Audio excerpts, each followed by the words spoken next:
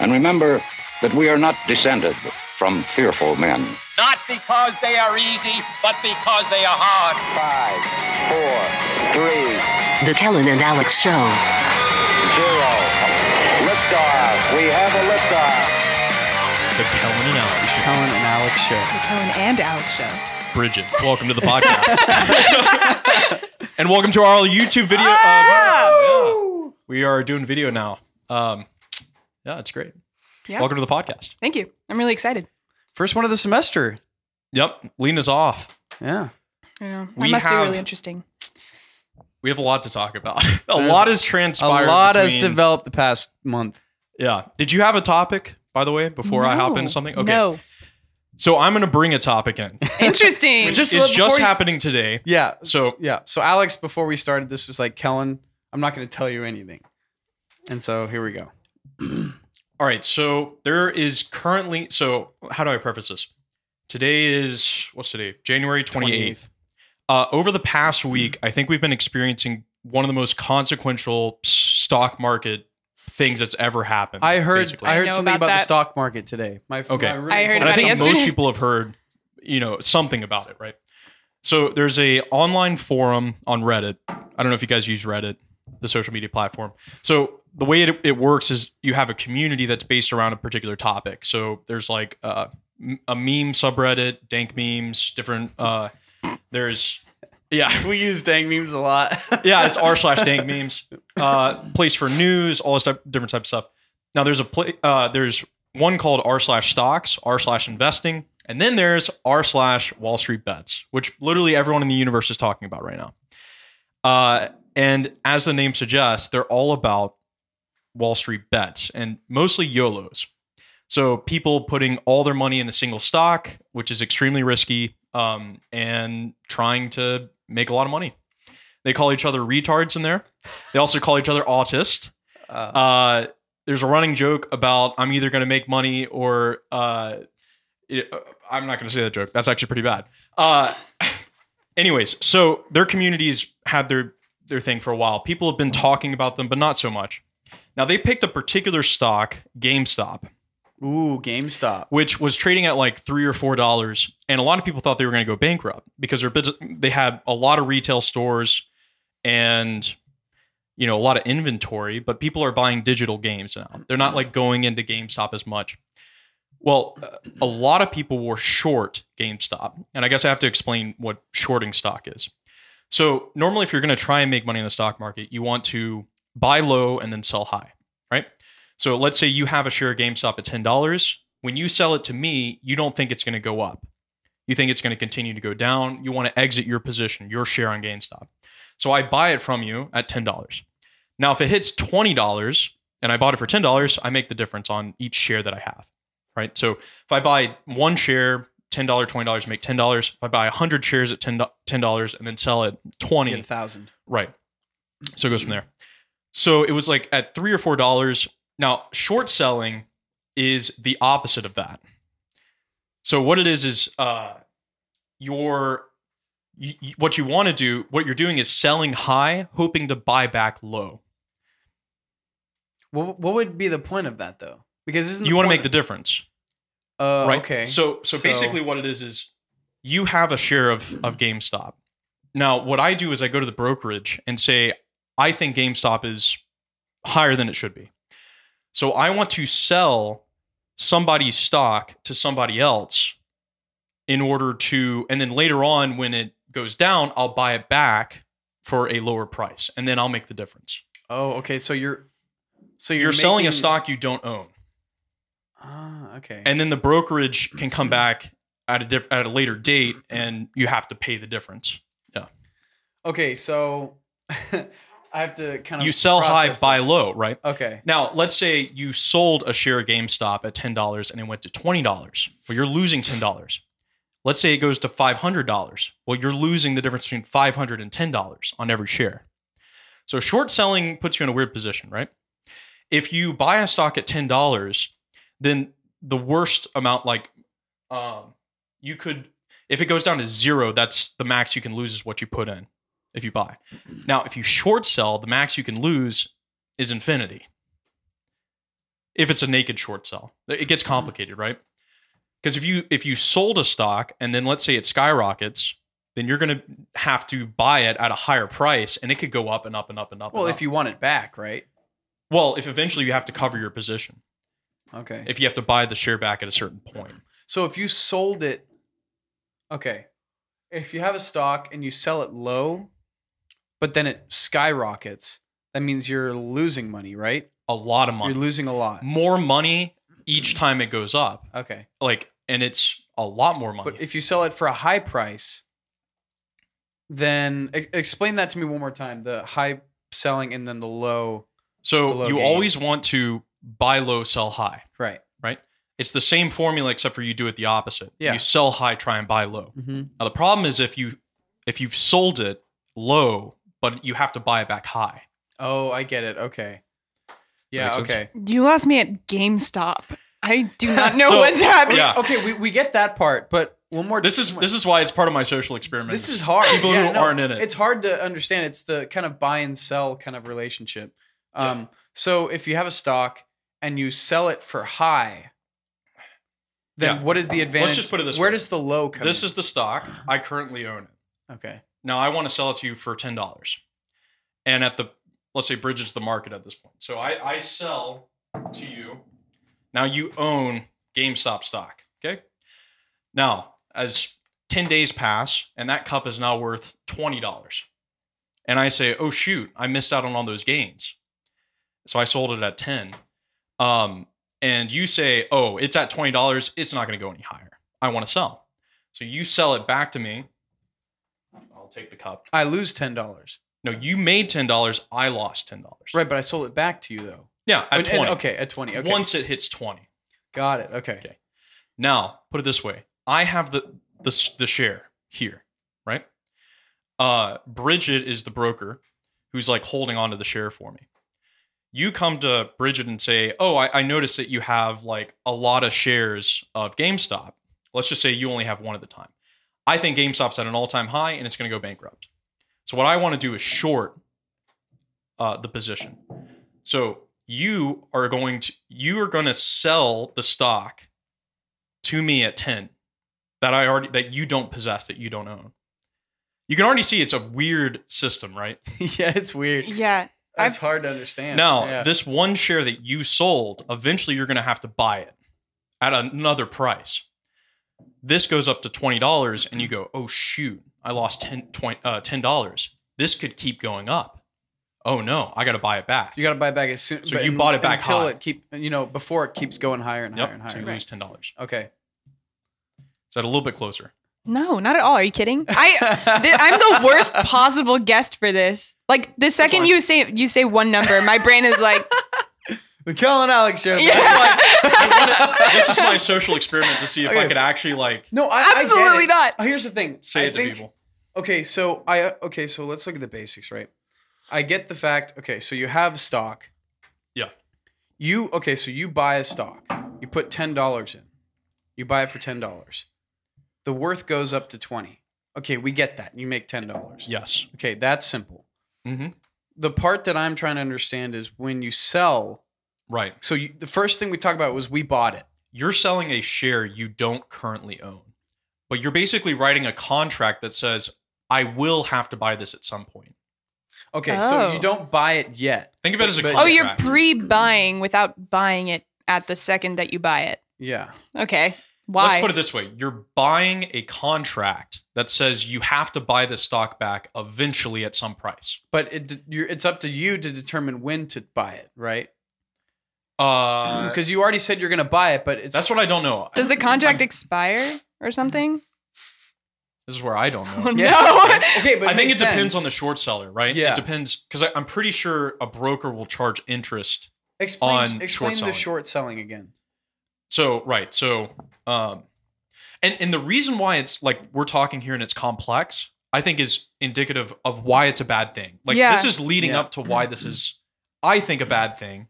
Elon Musk just tweeted out about why it's a bad thing. A lot of people have been talking about this, and the reason this huge event that's taking place right now is happening is because of this short selling phenomenon. So right now, It's going to get more complex as we go. Oh my- This is the easiest part of the equation. So right but it's now- hard to understand too. So right now, basically, this is really interesting. I'm trying to catch on to this. So right now, basically, you're telling me that within the past week, there's been a new method introduced in the stock market. Yes, but coming around to that, yeah. Short selling's been around for a while though. Yeah. Yeah. I know nothing of any of this, but it's from what I've read of it, the only times I've been able to comprehend it, it's just seemed like gambling to me. It is, yeah. And- which is it's insane gambling. that the people- stock market is gambling. That like institutionalized gambling that people make millions of dollars off of. Well, I mean, you know, if you Right. well, here's the thing. You can. You know, it's not just like, you know, you're not at a casino and it's a chance or whatever. Like, if you're smart and you look into companies, Yeah. I mean, can you imagine? Just think about it. Somebody who back in the day invested in Bill Gates and Microsoft. Think about that. I mean, Yeah. he started in his garage with building a computer or whatever. Can you imagine a person putting like hordes of stock into that? Every single it's a month, gamble. I every mean, single month, yep. they get checks coming in, rolling in, that you get just from that investment. Do they though? I thought that you just have the stock and it is worth a certain amount of money. No, you get money.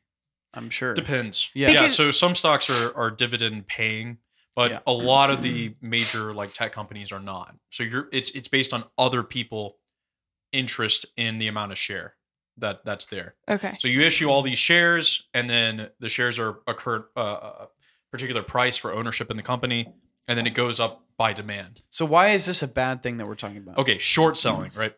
So imagine if there was only just buying and selling. Companies that were good would go up because people say, I want to own more. Brigid, this may be like the last thing you want to talk about. I'm still trying to understand the short selling. I'm Yeah, putting you through the rigor of it as a social experiment to see how like well I can communicate this. I and would- also like I I would think it's understand. really valuable to know. Okay. I You would- could be the best teacher on earth and I would not listen. I cannot for the life of me fine. focus. I will Big try. families, guys. I'll walk in this. Okay, wait. This is a brief aside, but I have something I like to call board game syndrome, which is when I'm learning a new game, I will go into it with the best of intentions. I will say, I'm going to listen to you, what you're going to tell me to do right now. I promise. And I will believe myself. And they can get 3 words in, and then suddenly 5 minutes later, they've explained the entire game, and I'm like, came up with a new concept for a movie. Like, I don't know. It's impossible for me. Okay. Explain Maybe to I'll me- put it like why it's worth knowing. So do you guys remember the 08 financial housing crisis stuff? Yes. Did that hurt either of your families or whatever? Wait, in any housing substantial crisis? No. Housing crisis? No. way? Yeah, the I don't know. 2008 crash. The crash. Yeah. Yeah. Mhm. So yeah, that yeah. caused millions of people to be out of jobs. It was, and a lot of people got wiped out financially and harmed a lot of people. And what we're seeing now is a lot of people are referring back to that event because they realize that the financial institutions and the people who hold the money, the people who make the money, profited from the whole ordeal, and the average Yeah. American got screwed over. And I think part of it is, and what we're seeing with this current situation is the public through the internet is becoming more informed about what's going on, and is really pissed about it, like really pissed about it. And there's also a lot of lawmakers. There's a lot of other people who are realizing that the corruption that's been going on in Wall Street has never really left us, even since 2008, and they still get away with stuff. And what's going on now is the average Joe investor who's trying to stick it to big hedge funds and stuff like that. Because what those type of guys, they're not working the 9-to-5s, saving up all their life and retiring when they're 65. They're the ones who have so much, cash and just equities that they don't have to work. They're just pushing money around. And if retail investors want to get in on that game, then instead of just putting it in a 401k that they like wait on for forever. Yeah. Okay. That's why it's important. I think, it definitely appeals to some people than others, which is fine. So but, why are people? Why are? okay. Why So is I'll get to the everybody event. saying? So Yeah. Okay. Go ahead. short selling. Let's just get right to it. I need a better explanation of short selling. Yeah. Just keep in your mind, buy low, sell high. Okay. Buy low, sell high. Okay. No, that's normal. buy low, sell high. Yeah. Buy low, sell high. Got it. What they do is sell high, buy low. That's what they're trying to do. Oh, so that just sounds immoral off the bat. Yeah, you're selling Yeah. something you don't have Yeah. in order to buy it back at a later date when it's down. You're betting a company dies. Yeah. That's like You want betting. the company to get destroyed, Oh, wow. right? Because if Yeah. they go bankrupt, you make all your money from it. Oh, okay. I get it. All right. So But if you buy low, you're hoping the company succeeds. Is it immoral though? Because what it sounds like to me is just people assuming that a company's going to fail. They're not going to actively try to make it fail, right? I mean, would you? Well, if you were short, If I were just a random consumer, then no. Are you talking about like big companies? Are they able to? well, we're so thinking- imagine this: you are the manager of $1 billion, which some of these guys are, right? You have $1 billion in active under active management. You are short a particular company $100 million. Let's say you really think this thing's going to go to the ground, so you stake $100 million on it, and you know you're beholden to your investors, and you have all this stuff. If that stock goes up and that company succeeds, you could lose millions of dollars very rapidly, Right. especially if it spikes ridiculously and the company's doing really well. What you want to happen is the company say, we're screwed, we have negative cash flow, everything's going in the toilet, we're firing all our employees, investors to pull out, and then you make money. Because your job as a hedge fund manager or a mutual fund manager or whatever you are is to make money for your investors. So if you're short 100 million of a stock, you want it to go down. You want the company to fail. That's why shorting is weird, right? Yeah, but you don't get any money though, do you? You're just getting the money back that you invested, right? You're getting more than what you invested. That's what you're hoping. Right? Oh, okay. But if a company fails, then You profit if you're shorting a stock. how exactly do you profit though if a company fails? Do you have a question, Bridget? I just don't get why. Okay, so you're assuming or you want a company to fail, right? Yes. But you can want something to happen. It won't necessarily happen. Yeah, that's totally fair. Then what's the immorality of it? Why is it such a big deal? Okay, so we'll get maybe to the morality part of it, maybe in a bit. But let's just say the immorality part would be you want a company to fail, and you're putting money to make them fail. That's not a so good thing. you could say that maybe could be discussed on its own merits. But here's what it does: if it starts to go up, and the people who are short the position realize, oh shoot, this thing's going up. It starts at $10, it goes to $15, it goes to $20, and you think it could hit $100 before I can close my position, and it might stay there. So if you're short $100 million, if you close your position at $15 and you have, let's just say, one share, you lose $5 on a $10 investment. So now you only have $5. But if that thing goes up to $100 and you have to close, you're going to lose more money than you originally started with. Like if you have to close, so let's say it closes at 100, you're losing $90 on a $10 investment. If it's a naked short, which gets more complicated, but you're losing a lot of money. This is what? This is really complex. I remember learning about this senior year in Yeah. government class. Me too. All these different things about the stock market. I'm like, oh, this Yeah. is so complex. I don't understand this. They have That's another part. Yeah, go ahead. Sorry. no. I'll talk There's that movie. There's that one movie. I forget what it's called. That talks about the 2008 housing crisis. I think is it The Big Big Short? Short? Yeah. Yeah. And it's so complicated that they Oh, they gosh. just stop in the middle of it and explain what's happening. Like it's so interesting because it's just way over most people's heads, So you as you can short see. sell- It's still way over my head, and I've been like studying it and stuff. And Buy anyways. high, sell low. And there's a lot about shorting a stock I don't know too. And but that's kind of the general idea. You're selling something you don't have. Elon Musk actually just tweeted out today. He's like, you can't sell a house you don't own. You can't sell a car you don't own, but you can sell a stock you don't own. Oh. Which is like, so yeah. Anyways, that's short selling. So hedge funds, What are hedge funds again? basically, let's say us three had $100 million each, which would be great. And yes, I do. Kellen Alex has been very profitable. The So. Kellen Alex show, baby. Yeah, the Patreon is really popping. Yeah, and then all three of us have 100 million, and then John's the hedge fund manager. So John is managing $300 million worth of money, and he's trying to make that investment more. That's the general idea. That's a hedge fund manager. Okay. So it's multiple investors in one, like they put all their money together? Yeah, they put it together under a manager and some type of, some idea of what they want to invest in portfolio-wise. So some hedge funds focus on shorting stocks. Melvin Capital is one of them. Citron Research is one of them. There's a lot of, Warren Buffett actually stopped doing shorting with Berkshire Hathaway and stuff. But, so that some hedge funds focus on shorting stocks, others focus on tech companies, others focus on commodities, others focus on currency. There's all sorts of different ones you can do. So how did this whole situation start coming up? Who introduced this whole idea to the stock market? Shorting? I don't know. I don't know the history of it. So it's a weird not thing. recent though. No, it's been around for a while. Yeah. So, but now it's just starting to make like a big scare. Well, whatever. Something happened. Yes. So now we're going to get into a short squeeze. This Wait, stop. Who comes up with these terms? I heard naked short and short squeeze. Yeah. They're fun terms. They're fun terms. Yeah. Okay. Continue. So the idea with a short squeeze, if you buy low and sell high, you believe in the company. You want it to go up, right? And if you buy low, so let's say you buy high and it ends up crashing to the ground, well, you can only lose so much. You can only lose whatever your initial investment was. You paid $100 for a stock, it goes bankrupt to zero, which could happen. You lose $100, but you don't lose $100,000, right? You only lose what you can put in.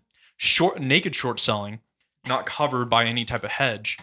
That was an insane sentence. I have to add these in because somebody who's like really knows what they're talking about, which is not me, would be like, well, you got it. I like this. Okay, if you're Hand short, me my water. I need Yeah. some water doing this. this is great. So it's not covered by a hedge. Yes, a hedge is like, I don't want to get. I'm sorry, guys. I don't want to get off on the other. This is bad. We're getting better. Right? If you're short a position, you could lose an infinite amount of money, possibly. Right? Yeah. Yes. Yeah. I got it. Right, because you sold something you don't have, but you're obligated to buy it back. Well, Right, what if you have okay. to buy it back at $5 million? Just imaginary. Yeah. Right. So you have potential infinite losses. Now, you're not the only guy in town who's shorting a particular stock. There's a lot of people shorting a stock, right? In GameStop, okay, this is let's bring it to this last week. In GameStop, more shares were shorted of GameStop than people actually had in existence. How does that happen? I don't know. That must be 144% of all the shares that existed were shorted stock. What? Meaning there are, let's say, these imaginary contracts that these people have to buy back 144% of the stock in order to, if at a certain point, right? Because all those investors, Melvin Capital, Citron Research, a lot of other ones, now that I'm thinking about it, this is going to be like 3 hours because there's so much to this, but they were all short the stock 144% of what it was worth because they thought it was going to be bankrupt. And they all shorted it at different positions, right? Some shorted it at $15, some shorted it at $3. Right, okay. Let's go back a year and a half. WallStreetBets, the Reddit forum. There was a user, shout out to Deep Effing Value. That's his not censored version. That's his username on Reddit. Mid 2019, he said, "Hey guys, GameStop actually looks like it could be pretty profitable, and I think its current valuation of $3 is ridiculously low." And a lot of people are like, "You're stupid, dude, whatever." And he's like, "Okay." So he put $50,000. Oh. He put $25,000 in actual shares. Oh no. We got another topic. Options. No. He bought options is like, if you thought short selling was hard, options is like 15 times harder. I'll come back to it. He put another $25K in call options, which basically means if it goes up, you make a lot of money. That's all you need to know. So he put $25K in shares, put $25K in call options expiring in 2021. And he kind of sat on it. Nothing really happened. And then good news started to come for GameStop. Michael Burry, who you may remember from the 2008 financial crisis, who shorted the housing market. By the way, he shorted it because he knew it was going down or going to. He became a major shareholder in GameStop, like 12% shareholder. And people were like, really? Wait, Michael Burry thinks this is going to go up? Now, another guy, Ryan Cohen, who is the breakout CEO of Chewy, the dog food company, he also became like a big shareholder in GameStop. And he announced that they were going to do some more changes and stuff. So the stock was like, oh, okay. And it started to go up a little bit. On Reddit, all these retail investors, so people who aren't like big hedge funds or institutions, they started to talking about GameStop like, hey, this is a pretty good stock. Like there's good evidence that this could be a lot bigger than it is. Why did those guys get stock in it? Like they thought it was going to go up so they could make money off of it, right? Okay. Oh, are you talking Michael Burry? Yeah, those Cohen, guys. Yeah. They saw that they thought that GameStop has a name brand that people know. People know GameStop.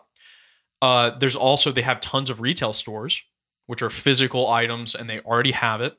They thought that the digital revolution, that all games are going to be just purely digital online, was overrated. They thought people would still go to stores. They also saw that GameStop could be like Best Buy, which does a lot of online sales and ships a lot of stuff out. And they thought that a $3 valuation at like $1 billion market capitalization was way low, way low. And so they got in. They bought the shares. Wow. So Reddit, you have Deep Value who's investing. You have other guys who are investing, and they say, yeah, I think it's going to go up. WallStreetBets grows. A lot more people are attending the subreddit and reading it. And so GameStop starts to go up because more like average Joe investors are getting in it. Now remember, there are 140% of the shares are shorted. Which means if it's going from $3 to $6 and you shorted it at $3, you just lost $3 on every share you shorted. Right. So the short sellers are starting to like sweat a little bit. Like, this is weird. Why is this random Reddit forum pumping this stock, and why am I losing money? And they have to go back to their investors and say, well, we're losing money, but I think it'll go bankrupt eventually. That type of stuff, right? So Reddit continues to believe in the stock. Now, here's where the short squeeze comes in. Okay. Reddit knows that these users, these average Joe users who are using Robinhood, who are using Webull, they're using all these different brokerages. They know if they can make these short sellers feel the heat, some of them might start covering their position. Now, what it means to cover their position exit their position. So if they're like, oh shoot, these Reddit users are actually going to hold on to this thing. Like, they're not going to sell this GameStop thing. They actually believe in it. Oh shoot. Then they might say, I better get out now before it goes up more. And so they start to exit the position. Now, the problem with that, if you have 140% of the shares shorted, that's a lot of covering you got to do. So that's where the short squeeze comes in. So let's say you're short GameStop by like 100 shares. So a lot of shares. And you exit your position. Well, you have to buy the stock. So that's going to drive the price up. So you're sitting over there shorting 100 stocks as well. You're Melvin Capital. Hedge Fund 1 just exited with $100 million in a share all at once. The price just went from $6 to $12 in an hour. Now you're sitting there with your 100 shares that you shorted at $3, and you're like, holy crap, it just went to $12. Yeah. I'm losing millions of dollars. You cover you exit your position as well. Does that mean I sell? Exit your position, you sell. Okay. Sorry. That means it's just dominoes. Everybody's going to start selling. And then I'm sitting here, holy crap, it's at 22 now. And I exit my position, and now it's at 50. And then all the hedge fund managers start to do that, and now it's at 100.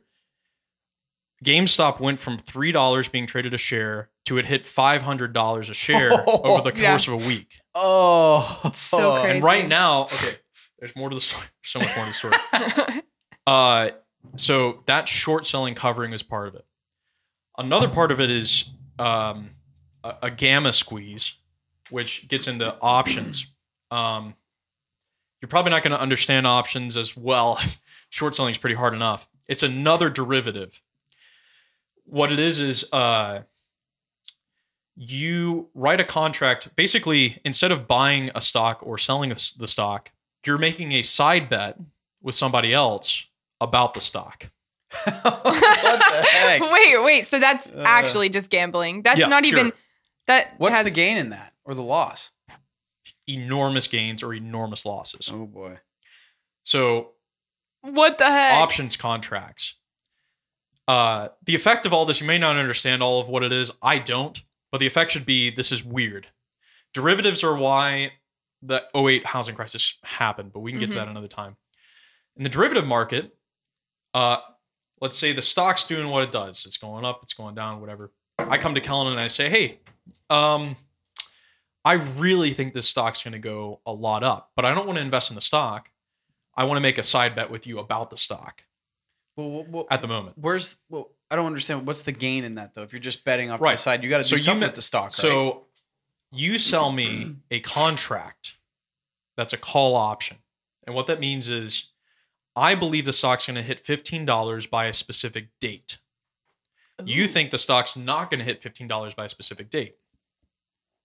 If it goes above $15 by enough, let's say it hits $20.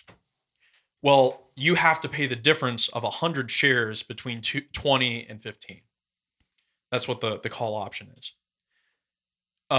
So what it is what you're saying is no matter if it's in the money. So if it goes above $15, I get to buy 100 shares from you of the stock for $15 if it's above it. And then you have to pay me the difference, right? So let's say the stock's at $20. So you sell me the contract and you sell it to me for $100. And so I pay you $100 up front. And at the end of the week, so I bought a weekly call option. At the end of the week, it's at $10 still. It didn't go up to $15. You keep the $100 I gave you and I get nothing. So I could lose $100 of my investment, right?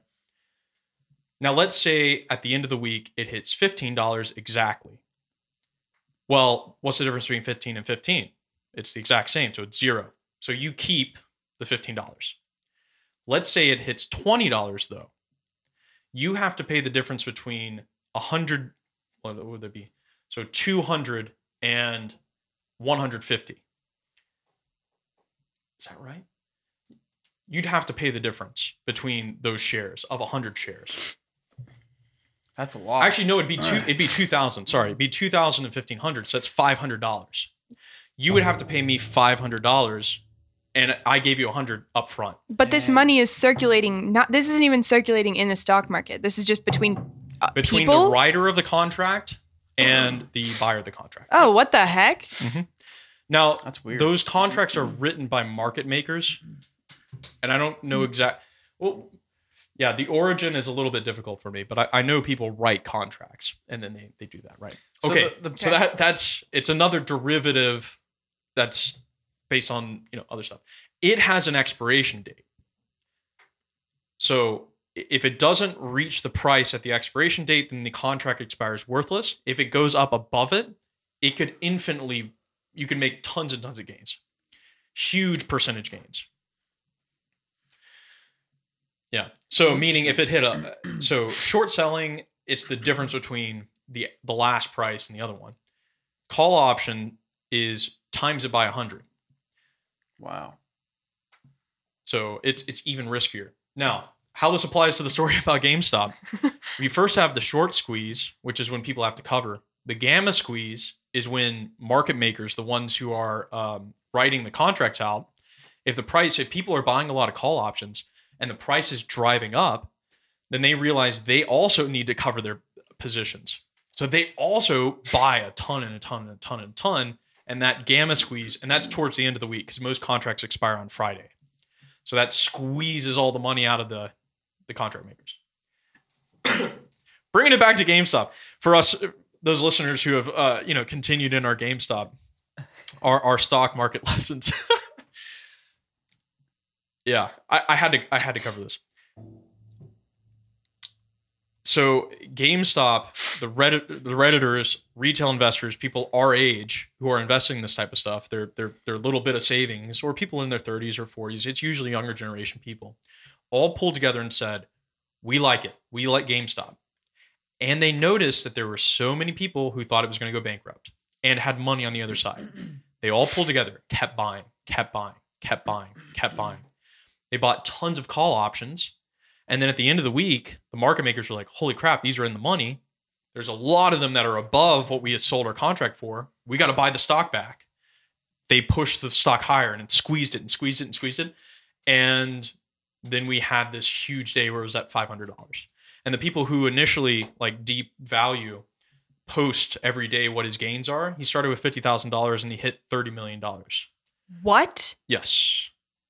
On long dated call options that expired in the money and stock, right? And a lot of WallStreetBet people have made a lot of money on it being squeezed. Now they made that money off of hedge fund managers who then are losing the money, right? So a guy put in 50,000 and he got 30 million in a year and a half. $30 million? Yeah, he hasn't sold yet. This is where it gets to the evil stuff. If you didn't think that was evil before. So it hit 500. All these hedge fund managers are short and they're exposed billions of dollars. They're going to owe billions of dollars if they close their positions. And all the Redditors are saying, we're not selling until they bleed. Like they made it personal. A lot of these Redditors don't really care about the gains as much as they do as like sending a message.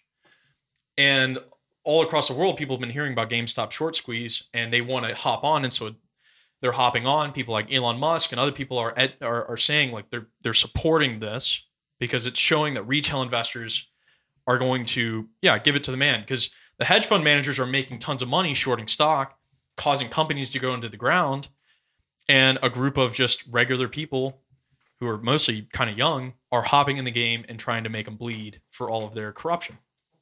That's the idea, right? Okay. So this is today's news. So this happened today. A lot of these hedge fund managers and these investment people, they're in the crowd. They're in the not in the crowd. How do I put this? They got friends in politics. They got friends in the big money. They got friends in the brokerages. They got friends everywhere. Robinhood, which is a major brokerage, and a number of brokers. It's called Robinhood. It's called Robinhood. Nice. Wow. Because they say they're for the retail investor. They, today, this is today's news, would not allow anyone to buy GameStop. They stopped it. And AMC and another of other stocks that were getting pumped. That's illegal, isn't it? How are they allowed to do that? I don't know. There are lawsuits going on that just got filed today. This is today's news as of January 28th. That they're going to lose. You can't do that. So GameStop hit $400. And then today it started about $380. Robinhood and most brokers that people have wouldn't allow GameStop to be bought. They would only allow it to be sold. How are they allowed to do that? I don't know. How do they This control? is today's news. I have no idea how they can do that. Do you think it's some sort of inside corruption that nobody knows about? There's America for you, folks. Got the American flag. This is a pertinent time. Hashtag corruption. Now with Joe Biden, it's going to be even worse, people. Great going, America. Great job. So there are two American flags in here. There are. Mm-hmm. It's so bad. So they wouldn't allow anyone to buy. So buy stock, right? Yes. Retail investors couldn't do it. Now, what the hedge funds did with this now new opportunity, so right, they're exposed billions of dollars. They're worried about going under, which they should, right? If they didn't change the rules of the game completely, they would have. What they did is they called up all the brokers and said, do this for us. I don't know if there's going to be, we'll figure out what it was that made the brokers do this. They're coming up with some elaborate story about it. But what happened is hedge fund managers, so people could only sell. So what the hedge fund managers would do is they coordinated with each other, the short sellers. And what they would do is place huge sell orders, and they would sell the stock at lower prices to each other. Now, what that does when they sell it short, they sell the stock to each other back and forth and buy it back at lower and lower prices. It drives the price down.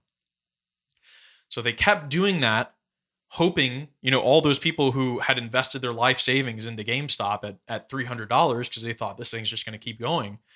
They only had a sell button on their phone or on their computer. They didn't have a buy button. They only had a sell button. So what they were hoping is these hedge funds would go back and forth and sell it, and people would be looking like, it's going down. I invested at $300 and now it's at $250. Oh my gosh, it's at $225. Sell. And they sell for a $75 loss a share. Lose thousands of dollars. That's what they were hoping.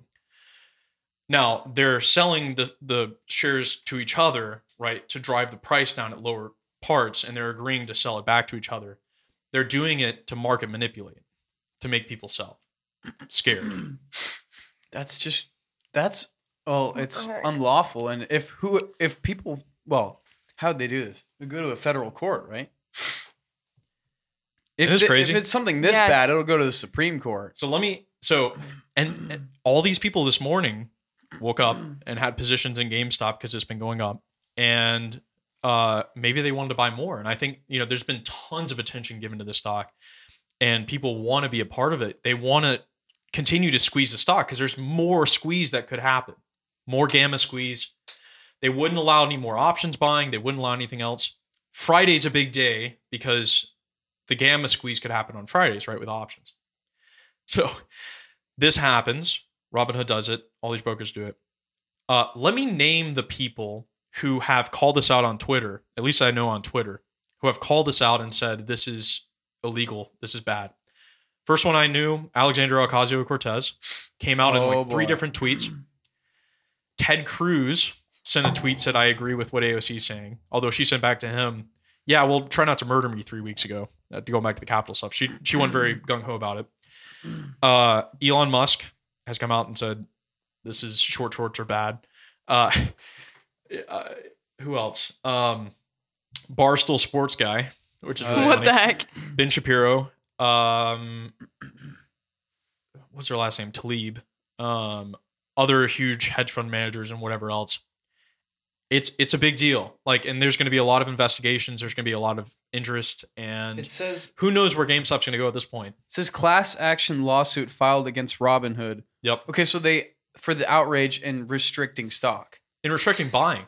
Buying. Yeah. How is the stock going to go up if you can't buy? Yeah. What has the CEO of GameStop said about all of this? That's so interesting to me. Really. Yeah. Nothing? I mean, what is he going to say? That's just insane to be at the center of, out of nowhere. True. Yeah. Market manipulation. Yeah. So, yeah, this is scary. It's scary stuff, right? So I forgot to say, and then at the lowest point of the day, a particular hedge fund or whoever else could exit their position for a loss, but it's not a bankrupting loss, right?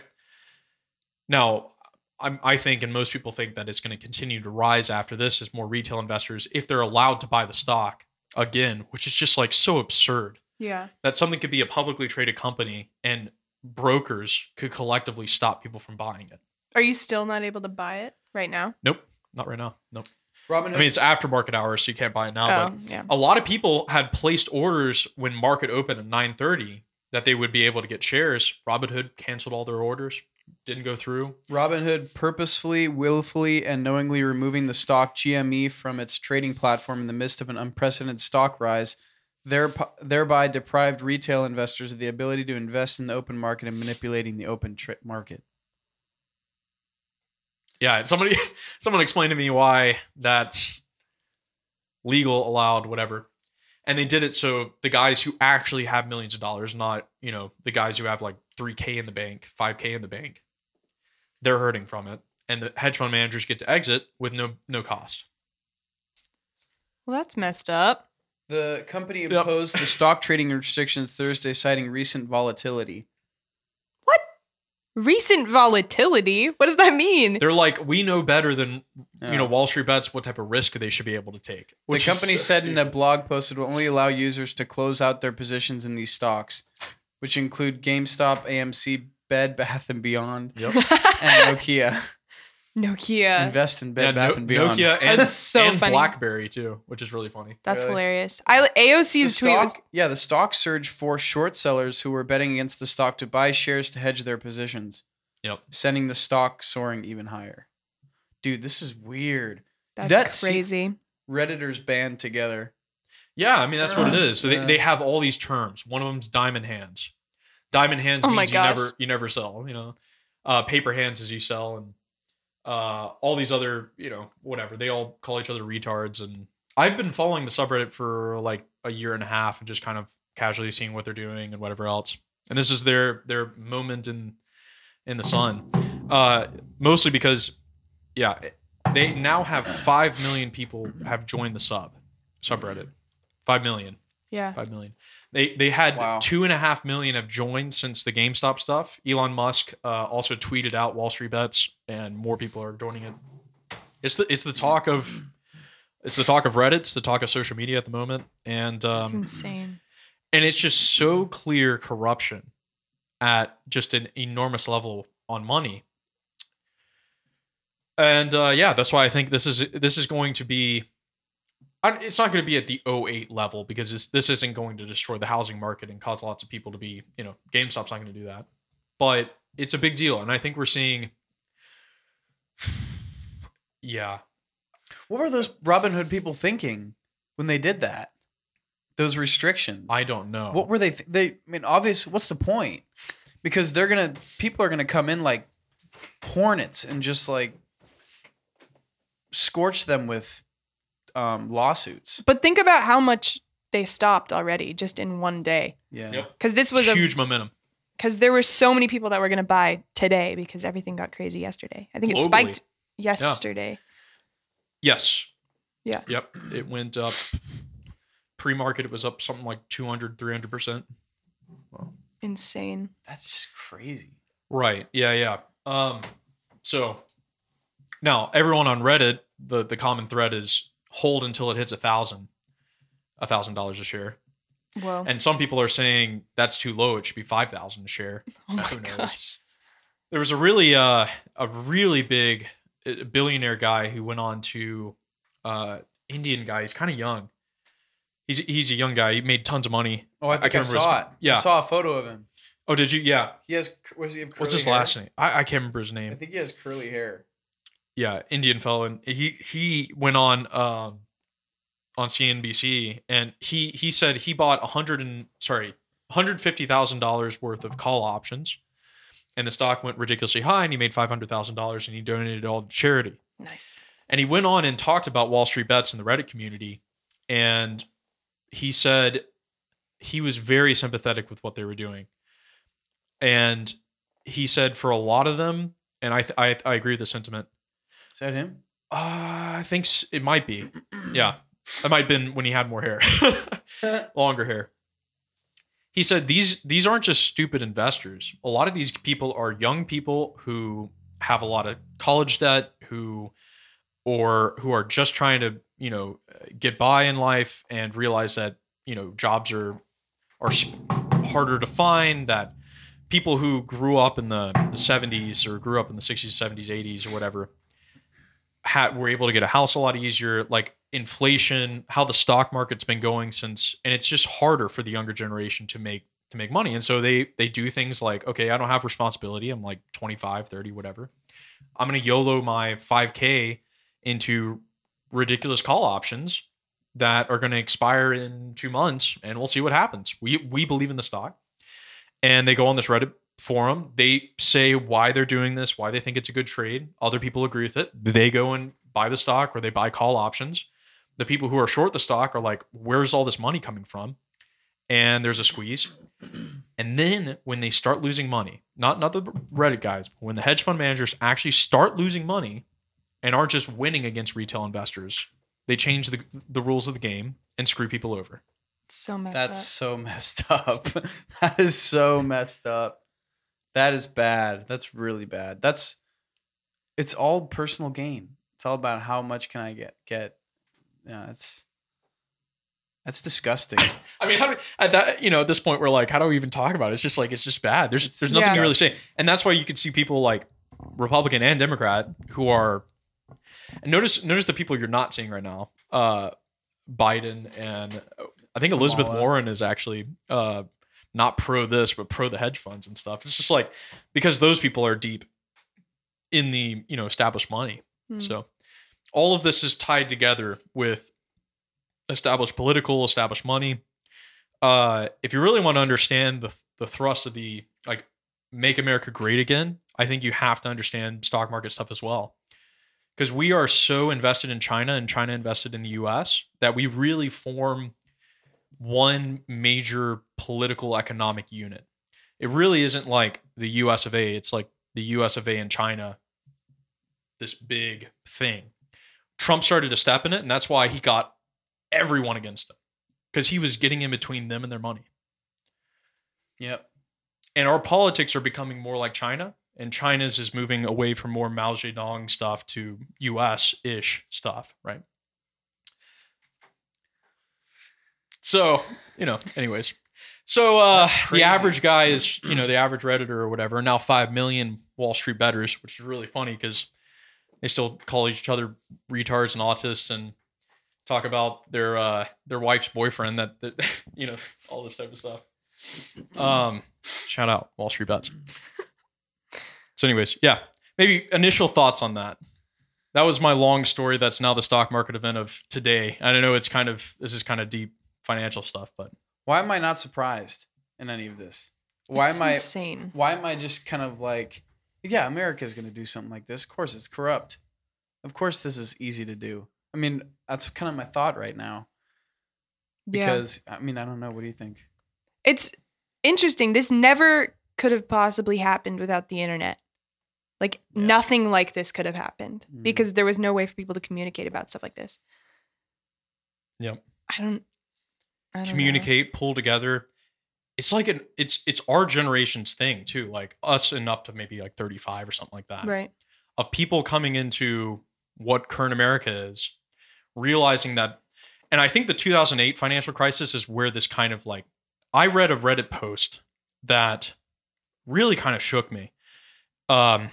This guy posted and he said, "This is personal for me." And he said, "I remember growing up and the 2008 financial crisis hit, and it really hit his family." And he said for basically about a year, they were living off of he said they had a little food stored up, but that was it. Like living off of pancake mix and, like really cheap foods, and they couldn't do anything. They almost lost their house. And he said his aunt lost her house and had to move in with them. And he said oh my gosh. He said, I wonder if these guys ever have ever had tomato soup made out of cafeteria ketchup packets. Whoa. Oh. And oh man, it killed me. So, and That's here's the thing with those 2008 big funds, they didn't lose money. They got bailed out. So the rest of the U.S., it got hit hard, right? The average American, they got bailed out. How does that happen? How did they just get bailed out? Evil, I don't know. Greed. The idea is they're too big to fail, and the U.S. established society needs these people to push money around to keep everything churning, production. Okay, you've been following this clearly for what, a year and a half? Just about, yeah. Yeah. I always wonder about the morality of putting so much, I guess, stock in the stock market. Like, what, centering your life around that, do you think that's something that is morally correct to do? I think that it's morally risky. Yeah, that's probably a good way to put it. Morally risky. Extremely morally risky. Extremely morally risky. Extremely. Yeah, I don't think it's a good idea to do that, obviously. I have a proposal. I've always wanted to do this. Okay. My sister Isabella got scammed once, like on the internet, like $500 she got taken away. And this is never going to happen, but it's just an idea. What if we created like a special unit like in the United States government that would secretly hunt down scammers and people that did this. Like seriously. Wait, when you say hunt down, do you mean like? I mean like literally track online where they think these scams are coming from and like go in there and like do damage to these people, like beat the crap out of them, then put them in jail. Okay, here's the thing. What if we had, listen, America, this might work. What if we had some sort of government agency that was like an anti-scamming, but it was completely secret. Nobody knew. Like top secret stuff. Because a huge thing in America now is corruption. And if we had like some sort of secret unit to take out corruption, like I know that's hard to do and it seems impossible. Think about how cool that would be though. Because think about like, Well, what if you're profiting from the corruption? And people in the government, you need those type of, let's say, established scammers. You won't profit if you find the origin and take it out. So there's the FBI and there's the SEC, the Security Exchange Commission. The SEC is actually not a government. It's not a governmental direct entity. It's a regulatory committee, but they're supposedly supposed to regulate the stock market and investigate stuff. If it's a directly criminal thing, the FBI gets involved. Right? They have an economic, and you can go to jail for fraud and for all sorts of other stuff and fines and that type of thing. I think scammers should be put in prison for the rest of their life. I would have no mercy with any scammers. Would you? I would have no mercy at all. Okay. Do you want the people who shut down Robinhood, if they found out there was a number of hedge funds doing this, would you want them to be investigated and put in jail for what they did?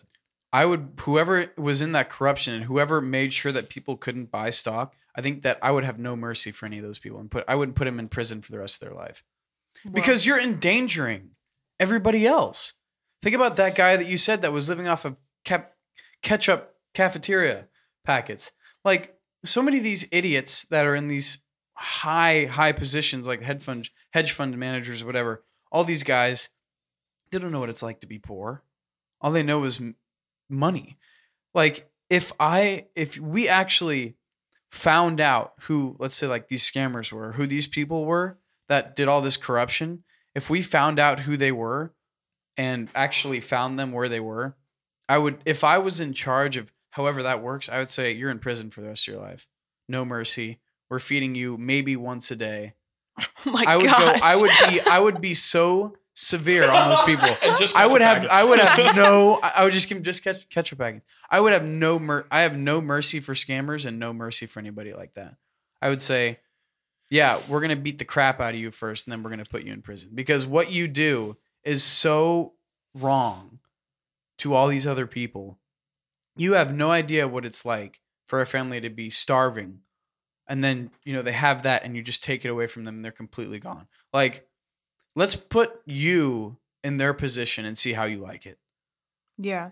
There's so much corruption. People just don't know what it's like to be poor and what it's like to literally have nothing. Like, I think all of us here, we're not poor, right? But we at least have something. There's a lot of people out there that have nothing. And then they're wondering, I wonder what the other half is like.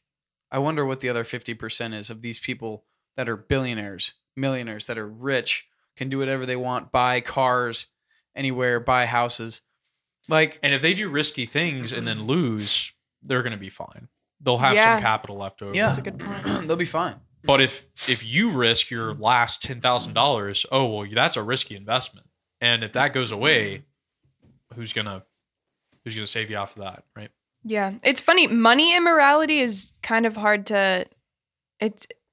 When I think about it, when people would talk about stock market corruption, it's really easy for that to sound not that important. But then when you think about the ketchup packet guy, if you go down to the smallest levels to the people it's actually affecting, it's a quality of life issue. These people could die basically of malnutrition because these businessmen want an extra car. Here's the thing is people don't think about it until it starts affecting them. And then when it starts affecting them, it's already too late. They should have been thinking about it way before, right? 2008 came, wiped everybody out, and big money kept going. I mean, COVID has been part of that too. Yeah. Oh no, we don't have to get into. If you think this corruption's bad, the COVID corruption, liquidating the markets and stuff, has been almost equally as bad. I believe it. Small businesses 0% are just going to interest not rates. exist anymore. And Amazon's getting the most money possible from all of this. Amazon is profiting. Oh my gosh. Amazon is profiting so much off of this pandemic. Amazon. Everybody's buying from Amazon. Amazon. The owners of Amazon are like, Apple, Tesla, Yeah. big tech, I've- Google. which is all China. Like they heavily depend on China for everything too, right? Yeah. So That's going to be another bad thing with Biden's presidency is that they're going to go right to China. They're going to be like, okay, we're going to kneel down before you so we can make everything cheaper. It's like Trump worked 4 years to bring companies back here and to actually have like serious companies in the United States and manufacturing and all these different things to have those, to have that here. And like, just making sure we're still recording. Yeah, go ahead. is that your new phone? Yeah, it is. I like the clone on there. Oh, thanks. It's very that was good. my dad's old phone. Is that- I get the hand-me-downs of it. Is that, Nice. that's an iPhone, right? Yeah. What is that? Shot on iPhone. Apple Shot on- supported. China supported. China. Made in China. Yeah, you can't complain designed in about Apple California. and like That's true. you Designed have a in Mac. California. Yeah. Designed in California. Yeah, don't What kind remind of phone me. do you have, Bridget? What? What kind of phone do you have?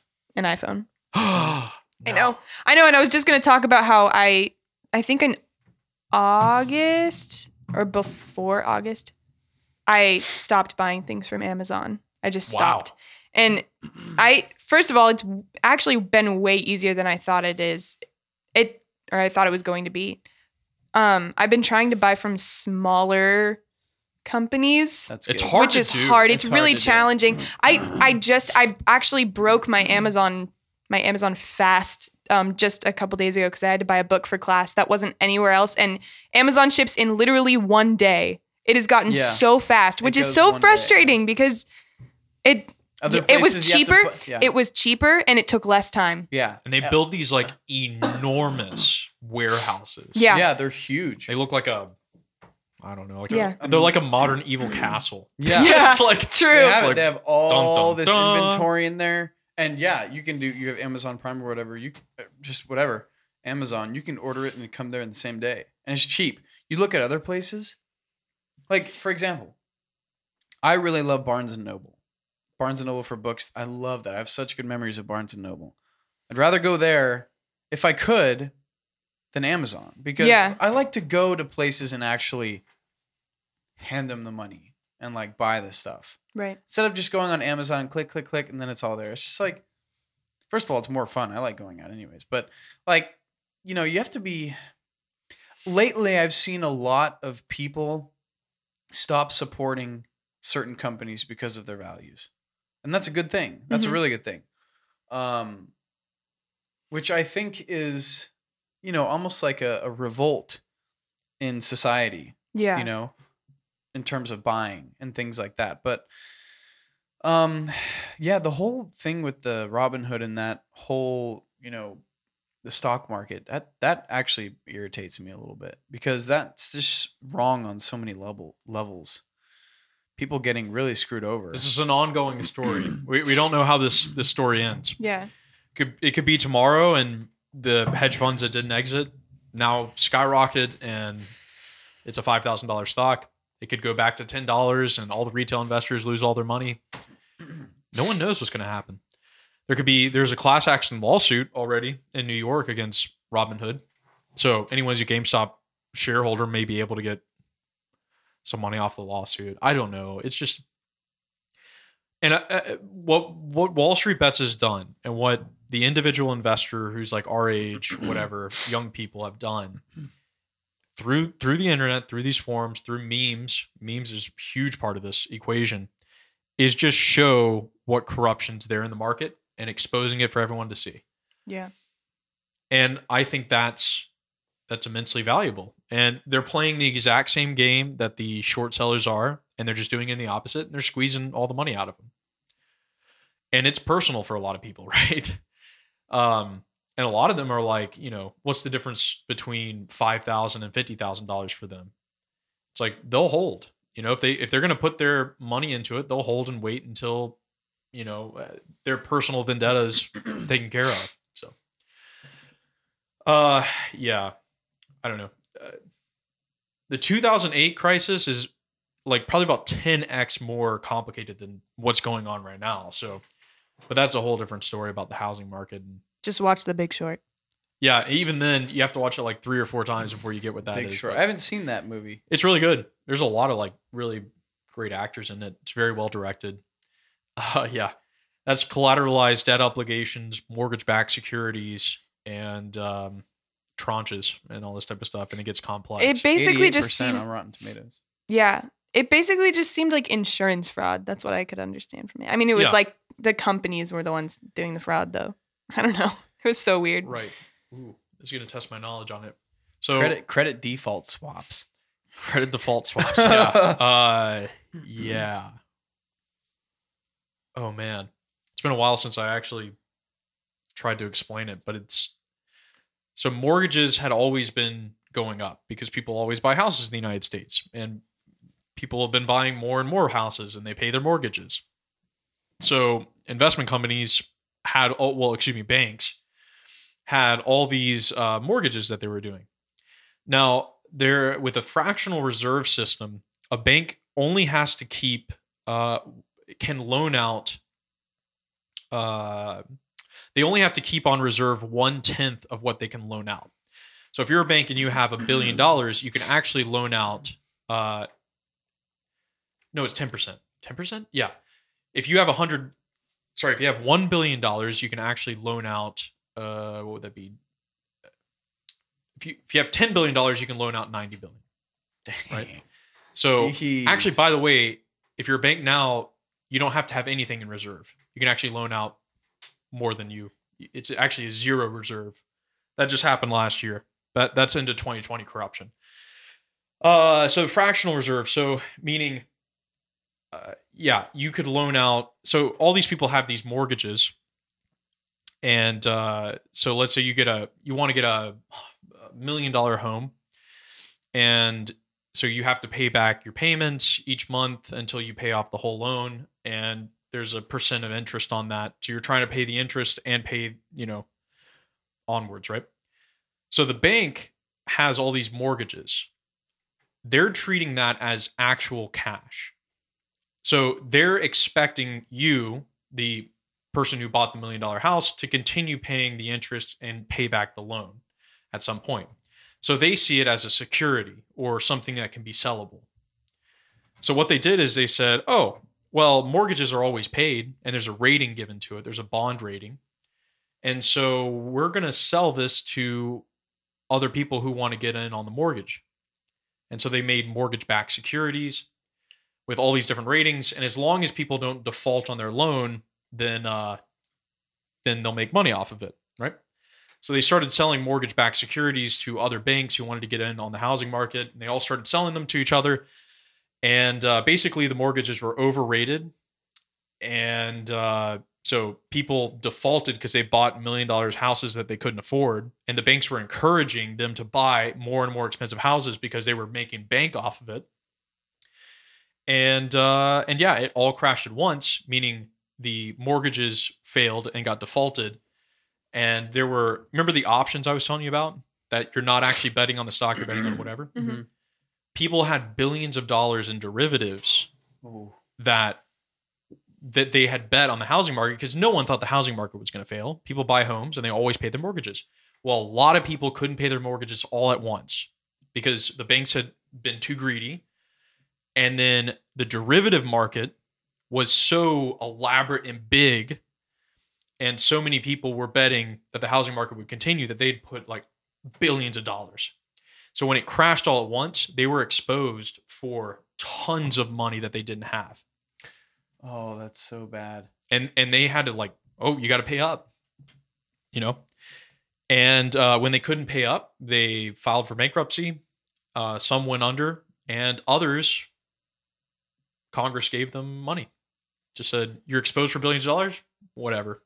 You're too big and you're too necessary for the American economic empire we have to go under. So here's free money.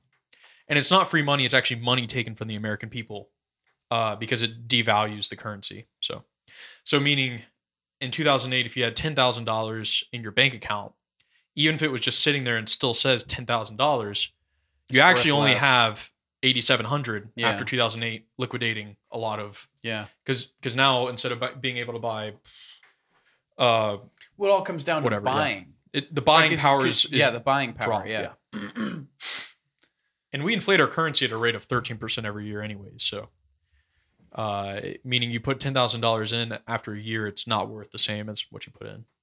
It's worth less. Crazy. So our money's actually safer in some type of security. It's all craziness, and the reason we've spent almost 2 hours, about an hour on it, is I think it's pertinent today because it's happening today. This is another one of those big events. But I think it's important for people to not just say, I can't understand this. People smarter than me understand this, and they do a great job at it, and it's good for all of us. Because they could be screwing us over by doing it, right? There could be mass corruption, and it could hurt people, like really hurt people. Who actually has billions of dollars though to lose? Like in this scenario of GameStop? No, just in general.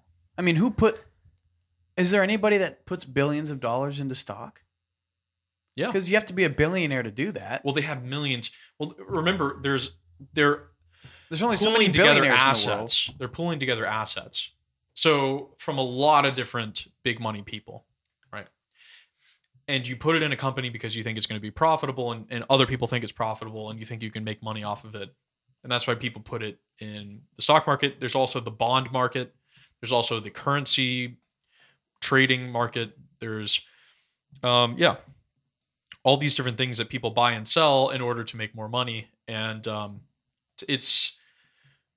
problem lies, you get really weird things when you add on extra betting.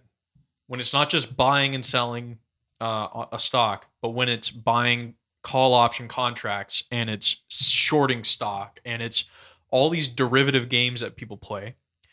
And then there's insider trading stuff like I'm Amazon, and I know that we crushed it. Like we had tons of earnings, and I know that once we release the earnings, it's going to go up.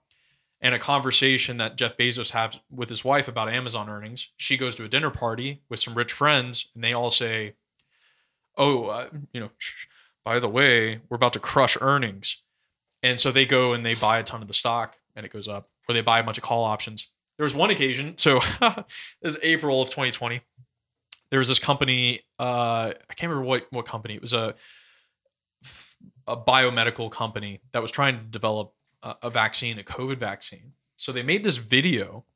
They had a trial with like 15 people that they said got the shot and are now immune, like this vaccine that they had developed. And they made this video that seemed like they had figured it out. And they were like, oh, we published a study and all this stuff.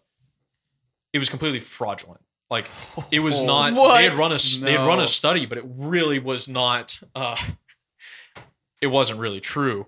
And it was way overrated, and their video made it seem a lot better. Well, a lot of people were like, this is it. This is the one who's going to develop the vaccine. It's not Pfizer. It's not Moderna. It's this random Chicago company. Overnight, their stock went up something like 250%. Oh. What? Come to find out, the CEO had bought, I think it was something like $3 million worth of call options on the stock, and then it sold at the top. Oh. And so all the people, so he made something like $50 million or something in a night off a $3 million bet off of a fraudulent video. So One night. And then the stock plummeted again because they're like, this is stupid. Yeah. And then also, all the people who bought it at the top also lost all the money when it came down. So, it kind of makes you cringe to even talk about it. And it's weird. Like, it's weird, it's cringy, right? Yeah, no. Oh yeah, there was also the time that oil went negative. Wait, what? Wait, what? This is pretty funny. This was April of last year, 2020, right? So March comes, the market's at 350, and it drops to like 220 overnight because everyone's like, this is gonna kill business, right? So they all sell their stock, and it goes down really low. It starts to inch up. Well, people realize like, oh shoot, people aren't going to be driving anywhere. Yeah. And so the price of crude oil starts to go down, and it starts to really go down. And because it's when you're actually buying oil, you're buying like it's related to actual physical oil. Your share is. It's not just a share of a company. It's like physical oil is tied to it. So the production of oil worldwide was still really high. The demand was instantly plummeted. Yeah. So the valuations are starting to go down because people are like, there's way more supply, there's no demand. I'm selling. And it starts to go down and down and down. And then a lot of people sell all at once. And it goes to negative $22. What? Now, what that means is if you can store, it costs more for the oil production people to hold on to or house or store the oil than it would to give you $22 to do it.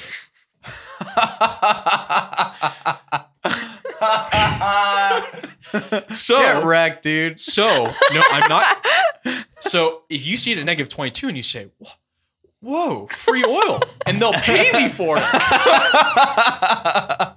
So if you had said, like, if you were kind of uninformed about the whole deal, you'd say free money. So you buy 100 shares of crude oil, and all of a sudden you have $22,000, and you are going to get delivered thousands of tanks of oil. You gotta be kidding me. I'm not kidding. That's absurd. What the heck? So I remember watching $2,000 in free oil, baby. Yeah. I remember this guy on WallStreetBets was like trying to work the math of like how many contracts he could buy and how expensive a tanker is, like a sea line tanker, and if he could buy it and store it in a tanker and make money off of it. And everyone was like, "Please do not do this." Imagine, hey mom, we're gonna have some space. We need some space. I got 100 tons of crude oil coming to our house. But hey, I made $400,000 off of it. Oh my god! Free money, That's free so oil. insane. It really is insane. Yeah. They changed the stock price to make sure that can never happen again. But for a little while, it was definitely possible. I remember seeing it. And I was like, I've never seen this before. A negative price. That's pretty funny. You only get that. I think you only get that when it's tied to a commodity, like an actual physical thing, like gold or something. Yeah. Gold never loses value. We'll see. My dad, upstairs, he has his like a closet and whatever, and he has some like cards and memorabilia and stuff up there. He has like some serious gold up there. What's your address? Nice. 800 Bellevue Boulevard. That's where I live now. I'm not gonna say my address, but no. But he has gold and silver, and like it, dude. The value stays, man. Like it's worth it. Yeah. Yeah, and then there's cryptocurrencies as well, which is Okay, please, whole topic. please. Oh gosh, that's so confusing. Also, Cryptocurrencies. Yeah. mining for money that doesn't Yeah, I don't exist. know a whole ton about it. It's non-nationally made money that's tied to computer blockchain, something like that, that's secure and Sounds now like fraud. Yeah, it's cryptocurrency. People think that it's going to replace the fiat money of like having America or something like that. I'm more skeptical. I think they think it's more secure and it's international. It's not tied to a particular country. But here's the thing: is like the only reason money has any value is because there's somebody who can shoot you if you don't pay it. Right? It's a fiction we've made. Paper money is a fiction we've made to all agree on it based on the military power of the United States and its ability to enforce you to pay something. That's why we're the reserve currency. That's why money is just like an enforceable trade. You know, if you owe somebody $100, but they can never take anything from you, then you don't really owe them that. Right? Bring back debtor's prison. That was an amazing thing that happened in history. I think we should I don't know bring much it back. about it. It's literally exactly what you think it is. Never heard that before. You just Debtor's get thrown, prison? like it was super common for people to just get thrown into debtor's prison. Shakespeare's dad was in there. Wait. Are you Yikes. talking about a prison that people are in debt get thrown into? Yeah, it would, yes. Why? because they didn't pay. Oh, So you okay. go to debtor's prison and then they don't give you anything. Like your family has to bring you food. No, all they give you is a $1 bill. Yeah. It's insane. Huh. Dickens talks a lot about it in his books. It was like super common. I don't know why it stopped, but it actually scared people into not paying or into paying debts. Yeah, that's actually a good idea. Good Throw him idea? in Oh, prison. no. Man. Well, yeah, because now there's a bunch of people that have college debt and they just keep Oh, yeah. That's not a good. What are you talking about, Bridget? Listen, This is not. it's I don't just- remember this. it's a problem. People are just like, I'll just keep deferring. Well, I'm you're hoping $100,000 they stay in debt. productive, you know, I'm and pay back $100,000 in debt. I don't know when I'm going to pay it. I'm just a student. Your ass is in jail. that'd Like, I feel like if you're like be 30, first to go. if you're like 30 years out, we should have a separate jail for you. Maybe it can be like slightly comfier. I don't know. Well, I mean, you still want people to be working, right? That's good for the entire economy if they're working, which is the scary beauty of Keynesian economics, which is also like very scary. But the idea is the goal of America and its economic thing is to keep production up and to encourage production. It's not to so if there's a crash, you throw a lot of money at it and it'll devalue it, but you want production to continue. You want people to continue to work. And debt is a huge part of what we do. I mean, it's the reason why a lot of people go to their 9 to 5 is because they're in tons of debt obligations, mortgages, car payments. We all exist in a society of this debt. Now, on the other side of like big investors, is they're just all on the side of assets where everything they can buy is, you know, they don't deal in that type of debt based. But imagine an America that's debt free is one that's not going to work 9 to 5, 40 hours a week. Yeah. Production, I think, is definitely based. And I think our generation of people is not the ones who are going to expect a 9 to 5, 40 hours a week and just accept it willingly and just be like, this is just how normal people do stuff. Yeah. Right? Like already people are like, oh, 4-day work weeks. They want less hours. They want to, you know, be more leisurely. And the Work older from generation home. work from home. The older generation saying like, these guys are lazy and all this type of stuff. And it's like, no, they're just a bit more cynical about money than you guys are because you guys are, you know, stopping stocks from being traded and profiting millions of dollars. And I'm sitting here, you know, $50,000 in student loan debt and I have to work a 9 to 5 at a job I hate. All these things are, I think there's wrong elements on both sides of this whole thing because it's approaching it from an entirely materialist perspective of I want the money, they got it, let's take it. So that's where we have to bring in like the economic purpose is not something completely its own. It's tied to human ends and leading people towards virtue and a virtuous life and not just how many yachts can I get. And nor is it, I just don't want to work ever. And I want all the rich people to give me their money. Like you have to come at it from the right motivation as well. It can't just be eat the rich, that type of stuff. Right. I think that there's a big hatred in professional sports and other big things like astronauts. So what I'm saying, What? no, but not the hatred What? for the people, but for the like the contracts and the money. Like, okay, is it worth? Yeah, not for the people. Is it worth giving? Like, do we have to give an astronaut like $100 million?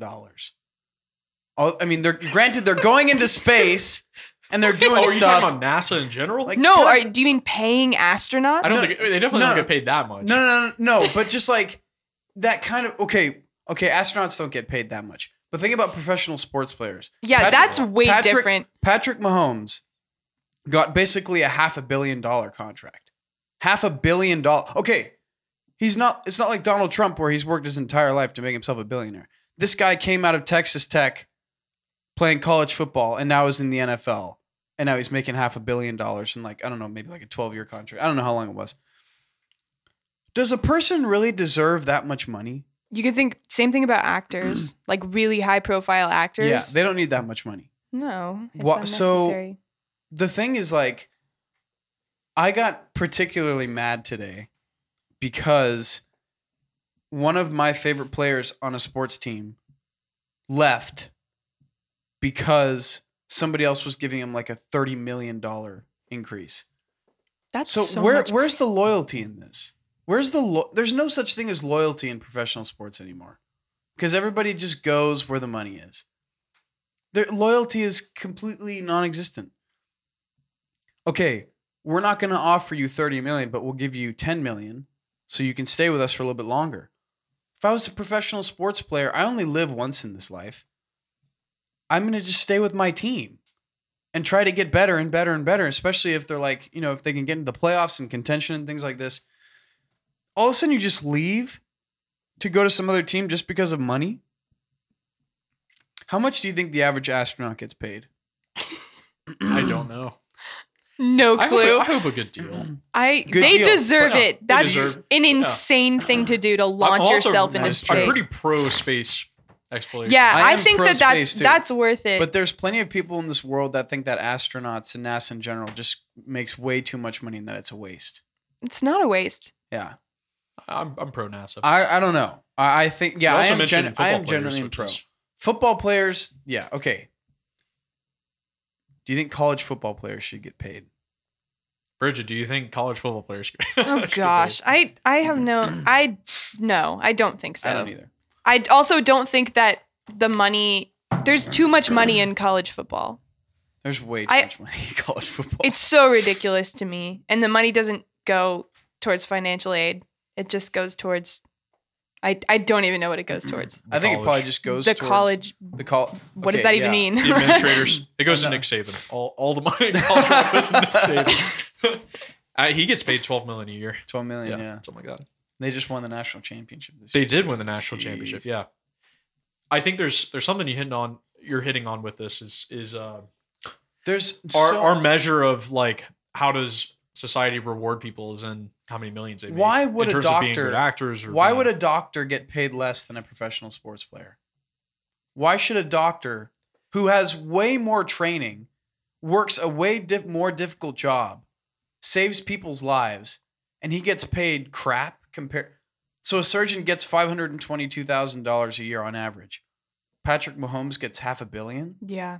And a surgeon dies younger, just by plain scientific, whatever you call it. It's just been proven scientifically that they die younger because they're under so much stress. And a surgeon gets paid that, and a professional sports player gets paid $500 million. Where's the honor in that? Where is what about the team doctors, team psychiatrists, team nutritionists? They're getting paid nothing, and the players are getting paid millions of dollars. Where's the honor in that? Where's the honor in society at all?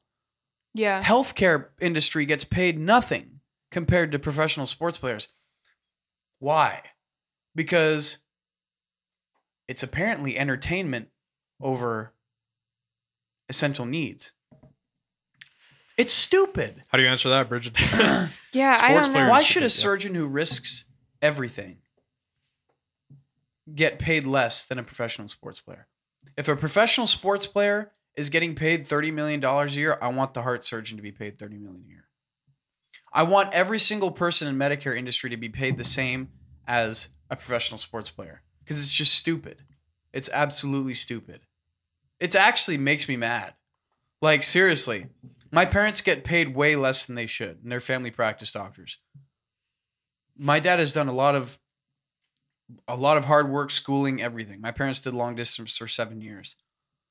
Why aren't they making as much as a professional sports player? Why? Mm-hmm. It doesn't make any sense to me. It's completely backwards. In my mind, professional sports players and those people and high quality actors, they should get paid less than those people. It's not fair. It's just wrong. It's morally wrong. We'll get Brigid in here on this. Yeah, I don't know. I as for sports, I can't really give like an unbiased opinion because I just genuinely don't care about sports. So I'm always gonna say Kellen Alex show. Yeah. We really hit on two of your favorite topics. Love it. Really awesome. Doinks. Great. Stocks, We appreciate you being on here, Brigid. Oh yeah, of course. No, this is fun. I'm actually learning things, which is helpful. No, yeah, I think that I think that our culture just has really an obsession with like, I guess it's in every culture for as long as civilization has existed. There's been like a class of people that are basically gods among men. And that's for us sports players and actors and certain musicians. And they're so entertaining for us that we just give them money. But there's a certain point at which you actually do not need more money. You just don't. Nobody needs $500 million just right away on a contract. You can't even spend You can't that much spend money. You can't do it. Patrick Mahomes just bought his girlfriend a Lamborghini. It was $200,000. Oh, but wait, he's got $500 million. Like, you can buy hundreds of thousands of Lamborghinis. What are you going to do with that? Yeah. I mean, it's dumb. People in healthcare get robbed. They do. That's a really good point. They get robbed. This country is so bad when it comes to distributing money to different professions. It sucks. America sucks at it. Apparently, we value sports players over healthcare. I'm telling you, That's a really good point. We value actors who, by the way, are all fake because they're not really doing anything anyways. They're all holograms. They're alien projections. they're all crap. Okay. Okay. Whoa. What? Okay. All of them? Because What does that even- what they're doing in life is really all just fake. If you think about it. Well, yeah, it's acting. It's acting and it's fake. It's fake. Surgeons aren't fake. They save people's asses, okay? Why should an actor get paid more than a surgeon? Why? Tell me why. I think that surgeons, like, and doctors in general, like, why aren't we putting massive amounts of money towards them? Instead of giving somebody $500 million, let's put that into the medical industry. Invest in new equipment. Invest in all sorts of different stuff that we can help get better in this country. Yeah. It's apparently we value those things. All actors, you suck. But okay. I do like some actors, okay? But This is really the episode for me. I do think that we value a lot of things over things that we should in this country, and that's sad.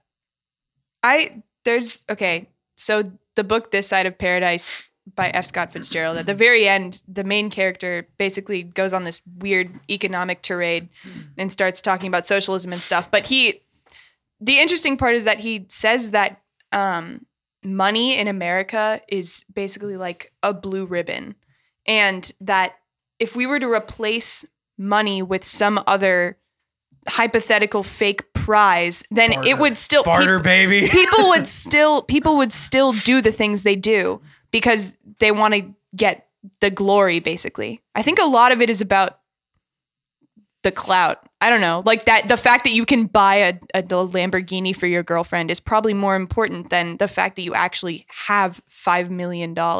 You just need to be able to show other people that you can do that stuff. Yeah, it's all about praising and showing and things like that. Yeah, I get it. And it's only getting worse with social media because you actually can show everything you do, everything you buy. And it's easier to buy things now. How many sports players or actors or musicians do you think would still do the things that they do for no money? Because I hear that a lot from actors and comedians. They say, I would do this for free. I hope they would. I hope every professional athlete and actor would do everything that they would for free. Yeah. I hope people in, I think, like I was saying, like healthcare and stuff, I don't think that they should do what they should do for free. That's not fair. Now, I'm hating on actors and professional sports players again, but I'm just saying, I think that they should all do that for free. They should do it for free? They should. Okay. No, yes, they should. Whoa. This is They no. should. Why do we have to pay them millions of dollars? No. Okay, there's a difference between paying someone millions of dollars and paying them an honest living because they are doing something valuable. No, I take that back. I meant like to say in like a honest, kind of like contract. Not okay. I don't want an actor to be paid $40 million for one movie. That's stupid. And movies shouldn't cost whatever $5 billion anyway. So I get it. Patrick Mahomes, he plays for 13 years in the NFL. Give him $60,000 a year. $60,000. $60,000. That's all he needs. He doesn't need more than that. You don't need more than $50,000 a year if you're playing. Yeah, I get it. It's a professional sport and it's hard. but have some balls to take a lower pay cut.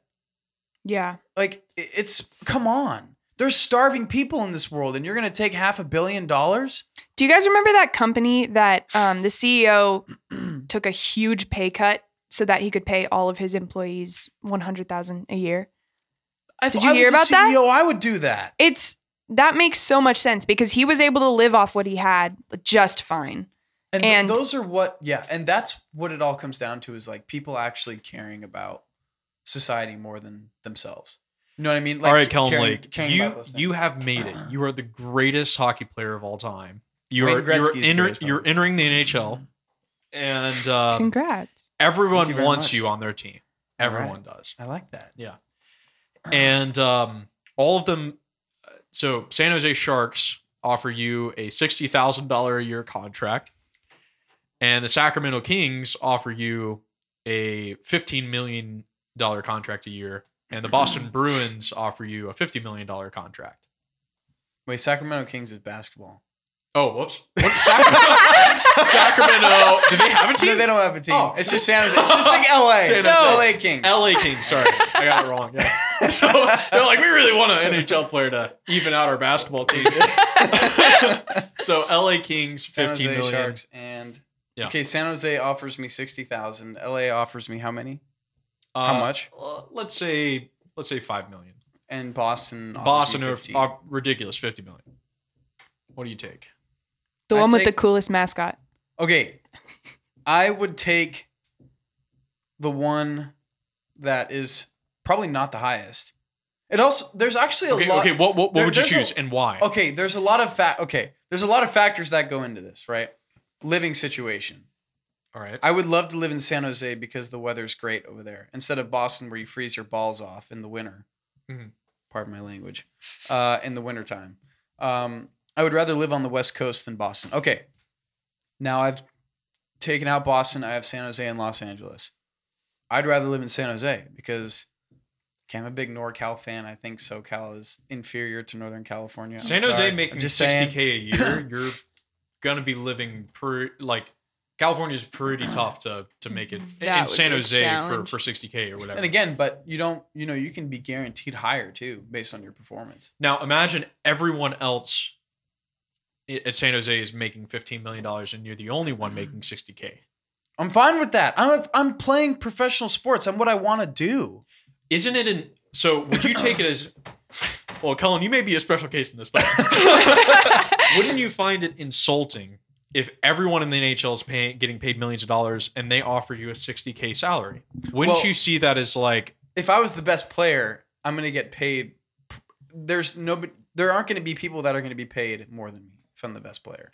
Well, if people were willing to accept, like you're saying, if they were willing to accept $60,000 and it'd be fine, then teams expect whoever can pay the biggest dollars for sports players, the players will pick that team. Yeah. Now, if it's the difference between a $10 million and they're like some of the best, they may not decide it. Like LeBron going back to Cleveland, he got a huge contract, and then he got the mega contract in Los Angeles, and he moved to Los Angeles, and he left Cleveland because he doesn't care about Cleveland. He cares about money. Shout out Cleveland, and for what? For more money. And I think is the point you're bringing up too, Brigid, is like, this is the way we've structured our American society, is that the value of somebody can be put in dollars, and and some market determines what things are worth. And to show how valuable you are to society and how big your impact is, if the market sees you as valuable, it'll put a price tag on what you do. And some people's price tag is way higher, and they feel as though, and there's so much more you can do power wise with, like Jack Dorsey being worth however many hundreds of billions of dollars he's worth, and Bezos being what they're worth. It's like, yeah, they could never spend that, but they sure are like extremely powerful, and also society views them as worth it, and allows them to hold billions of dollars without killing them and taking it. I think the United States should have more of a performance-based salary. So like, here's what I'm saying.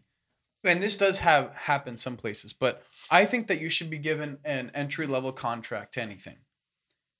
If you succeed and you're doing better and better and better, yeah, I think you should get. That's a thing that already happens. Yeah, I know, but what I'm saying is like, if we could see that everywhere, in every situation, because sometimes they just play hockey players or basketball players just the same as they keep going, and even if they get better, sometimes because they choose to stay on a certain team, and therefore not take more money to go to a different team because they like the team that they're on.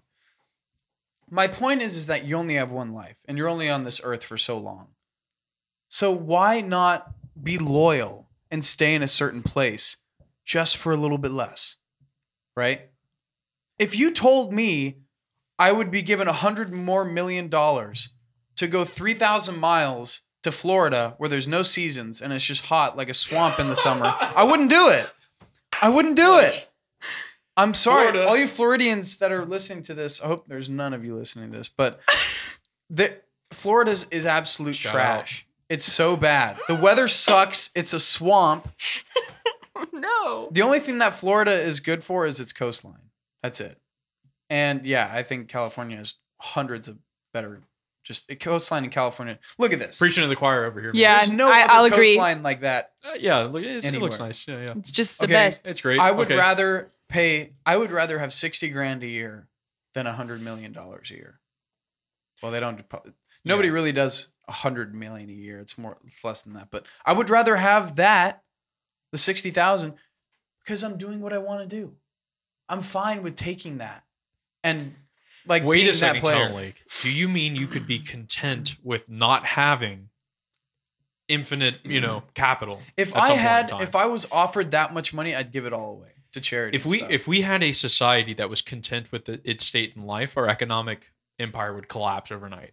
Like the caste system? What do you mean by that? Because if everybody was content with their state in life, if there was no social movement, is that what you're talking about? No, meaning like if they were living, if there wasn't a continued desire for more wealth and a continued desire for fulfilling newer desires, meaning you were just content living a kind of stoic life or whatever, and you weren't continuously buying the next thing and consuming, then there wouldn't be the demand that there is. That's and then the true. supply would go down, and then people would be like, would we work 40-hour work weeks? Would we structure everything around purchases? Like, is life better now that we have cars? Okay. Yeah. Okay. Yes, it's better. It leads to these effects and whatever else, but it's also caused a lot of people to move farther away from stuff. Now you drive to Walmart, right? Back in the day, people lived closer together so they could go to the store wherever it was. And even further behind that, there was less trade. Now, did they live worse lives? And it's like, yeah, in some ways. And in other ways, the new technologies just change how we operate. The basic human structure of desire and like that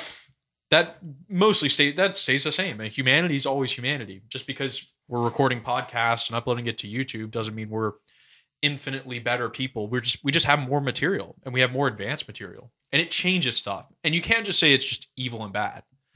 I think it definitely does encourage more power from higher ups. We're seeing this in tech companies. Now that they have phones, they have all this data on you. They can do different things. They can control us in different ways. Like, you wouldn't have been able to, all of a sudden cause businesses to shut down and everything to shut down, like COVID wise, if we weren't so connected through the internet and through TV, and there wasn't these structures of power that technology facilitates. So all that being said is, if we had a society that wasn't constantly trying to get the next improvement of technology, the next improvement of wealth, the next improvement of material success and prosperity, then our system that assumes that that's the case would begin to collapse. If people just decided, I don't really need a phone, then Apple overnight would collapse. Like, we don't need it anymore. Why do I need it, right? Or if they said social media is actually harmful and they all exited out of social media, Facebook, Twitter, Reddit, whatever else, they would just cease to exist. And that money would be lost and that money would be gone, right? So things become commodified, and then you move on to the next thing that's going to skyrocket, the next technology, the next thing. And let's get to the scary parts of it. I think the two major next, let's say, we had like the internet exploding, technology, mobile devices exploding, that type of technology. I think the two things that are coming next are data collection companies that can process data. So we're already seeing this with Palantir, Cloudflare, Snowflake. Hashtag Edward Snowden. Yeah, well, they're basically companies. So if all these tech companies have collected all this data on everyone, and you need companies to sift through that and find what's relevant and how to process it and what to do with all this data that they now have. And there's companies coming up on that, and who knows what the effects of that's going to be. And then the other one is, I think, genome sequencing and stuff regarding like human DNA structure to,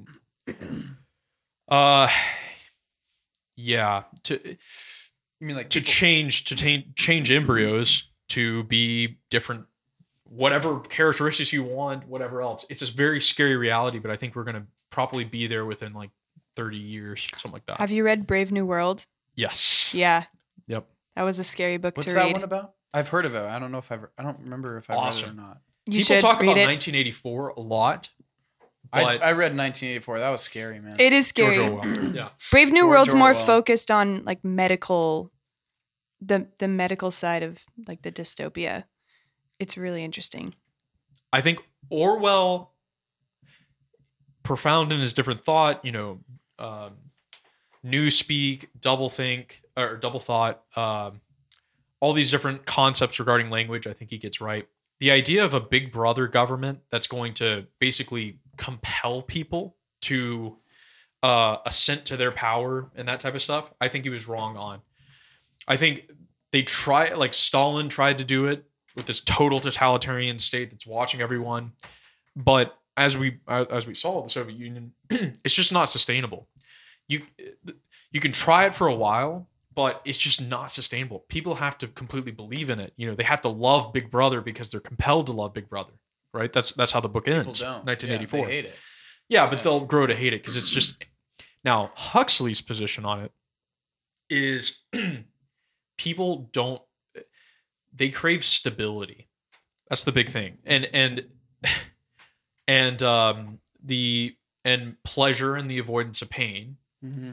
And they just want stability, and they want to believe in, everyone belongs to everyone else. That's one of the catchphrases. Another one is, and they've invented this drug called Soma. All the scientists of the world have gotten together to invent this drug, which he described as having all of the effects of alcohol and Christianity with none of the defects. And it's a hallucinogen and all this type of stuff. And so... And also, all the people are genetically predetermined to a particular class. So the lowest class, the gamma, they're given 70% intellectual capacity because they do stuff like menial task, garbage truck driver, cleaning hotels, that type, whatever, lower class, the lowest class, right? And they're given 70% intelligence, so they don't try and like advance higher. And then you have epsilon, and then you have beta, and then you have alpha, and then you have alpha plus, who are given like the most intelligence. And they do different tasking and kind of hierarchical structuring. And if they ever get too emotional, then you just take Soma. They've also eliminated families. So all children are produced in laboratories. Oh. So they make the embryos, they genetically determine them to different things, and then the way they educate them is they basically give them a bunch of catchphrases or propaganda phrases where they repeat it over and over and over again to just believe in what it is. They also make them sexualized at a very young age, but all of them are infertile. So they can't reproduce, but they're having tons of sex. That is scary. And they also, there's no exclusive relationships. There's no wife, husband. There's no mother, father. There's no brother, sister. There's no family. It's interesting. It's the opposite. It's the opposite of 1984 in regards to like the sexual stuff. Like, whereas they completely in 1984, it doesn't exist. They eradicate it, and in Brave New World, it's Orwell's free wrong. reign. It's really super interesting, and it made more obviously it made more sense because that's what's happening right now. But it's interesting that's always a point of control, in no matter what like dystopian society it is. What was that movie? There's a couple, right? There was a movie called The Island with Scarlett Johansson, I think. Oh, was that based on Huxley's book? I don't know. And then there was another one, The Giver. You remember that one? Yeah. I don't. Those are all the kind of utopia, dystopias, or whatever. But Okay. Yeah. Good movies. Yeah. So I think, yeah. I think we're going to move to a point of no families at all? That would be a complete dystopian future. And I think no way. That's never. I don't think that's. It's definitely not in America. Yeah. No, I mean, not in America. Assuming the world exists for another 1,000 years, I don't know. We don't know it good. Yeah. Good. Yeah, maybe. I mean, we have nukes enough to destroy us, so who knows? I had a podcast on that last semester on nukes. But yeah, and then there's these world directors. Mustafa Mond is the one. Such a good name. Yeah. Mustafa Mond. That's pretty funny. Mustafa Mond. And he's one of the world controllers that makes sure everything's stable and keeps going. Now, we're going to tie this back into the stock market thing. Keynesian economics is like predicated on that same stability idea, in the sense of the aim is just a stable, continuous, everyone desires new things. Everybody wants the new iPhone. Everyone wants to have the nicest car. Everyone wants the biggest paycheck. Everyone wants the nicest house. Everyone wants to continue to fulfill desires and is always creating new desires. So that has to remain stable. If you had a society of like, society of poor, society of people willingly giving up wealth and becoming poor Franciscans, like third order Franciscans or something like that would crush the American economy. So you need people to continually want that. And in high schools and stuff, they're always telling people about success. You got to be financially successful, and you got to work, and you got to do all this stuff. If people just said they don't want to work and just stopped working and tried to like live off a farm or something like that, that would crush everything. Yeah. So you need that. The second one is if the financial people become too greedy and something crashes, we need to liquidate it and make sure production continues. So it's an entity that makes sure that everything remains stable. And if you go globally, the CIA and the U.S. military make sure that other countries participate in this economic unit. And if they don't, we overthrow their government or go to a proxy war with them. Yeah, to keep everything going, right? So we've overthrown governments in Venezuela. We overthrow governments in Indonesia. We overthrow governments in the Middle East. We go to war in Vietnam. For what reason? Oh, we go to war in Vietnam because we're competing economically, globally, politically with China and Russia. And so that's why we, napalm villages and whatever. So anyways, this has been a very intense podcast so far. Holy smokes. Yeah, that's crazy. I could be wrong on a good number of this stuff, and I'm still learning a lot on the financial side, the political side, military side. And we have an enormous American flag next year that's kind of like looking down on us. Okay, Anyways. There was a lot, and the complexity of the whole stock market thing is like, that's hard to understand. It really is. I've talked way too much, but I think the complexity is built in to keep people out of it. I believe that. Tranches, collateralized debt obligations, credit default swaps, call options, exposure, a naked lot of people puts, just all this type of don't stuff. have the time and the interest to go into it, and so it separates the people who do want to do it and don't. It's a linguistic category that separates the classes. Whoa. I mean, that seems That's to be so what interesting. it is, right? Yeah, because I'm definitely one of the I'm like the average American who could not really care less. I mean, I get mad when I hear things like about insider trading, which is the easiest thing to understand, but everything else goes right over my head, and I really could not care less. Like I just have no interest in looking into it. And all the established media is calling all these retail investors, they call them retail investors, as being idiots. They're just saying these guys don't know, right? Because they're stepping into our domain, our little hedge fund, our mutual fund, our investment bank, our Citigroup or JP Morgan or whatever. And we know how to do this because we have tons of money. They don't. And they must all be idiots for thinking GameStop's going to go to 2,000 or something like that, right? Where no one really knows. And they're the smart guys because they have the money, right? I mean, it's just a class distinction type thing, right? Here's where, anyways, I've talked too much, but I'll go back to Kellen on that. Yeah, I mean, I get like what you're saying, Brigid. I'm kind of the same way. I don't really pay that much attention. I might, later in life when I start kind of understanding more about how money kind of works and flows than I do right now, obviously. But you're right. There's some people just don't have the time to get into it. I mean, they're occupied with other things. They have children in their lives, or they have other things going on, personal matters, that really do create that separation of people who are insanely into it and others that just like, I don't really care. Yeah. Is it really going to make that much difference in my life if I put down $2 in a stock or $3? Probably not. Right. And so people figure that and they're just like, I got to keep living with my life. I got to keep doing what I'm doing. Yeah, it's a crazy, the stock market, it really is a complex, very complex, crazy kind of concept. And yeah, a lot of people in this country just play the dangerous cards. You know what I mean? And they go for it. And some of them really succeed. Some of them don't. And they lose everything. Mm-hmm.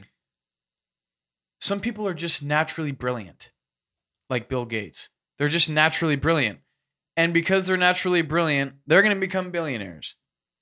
That's a lot of the times, well, not always billionaires, but a lot of people that are naturally brilliant make a shite ton of money.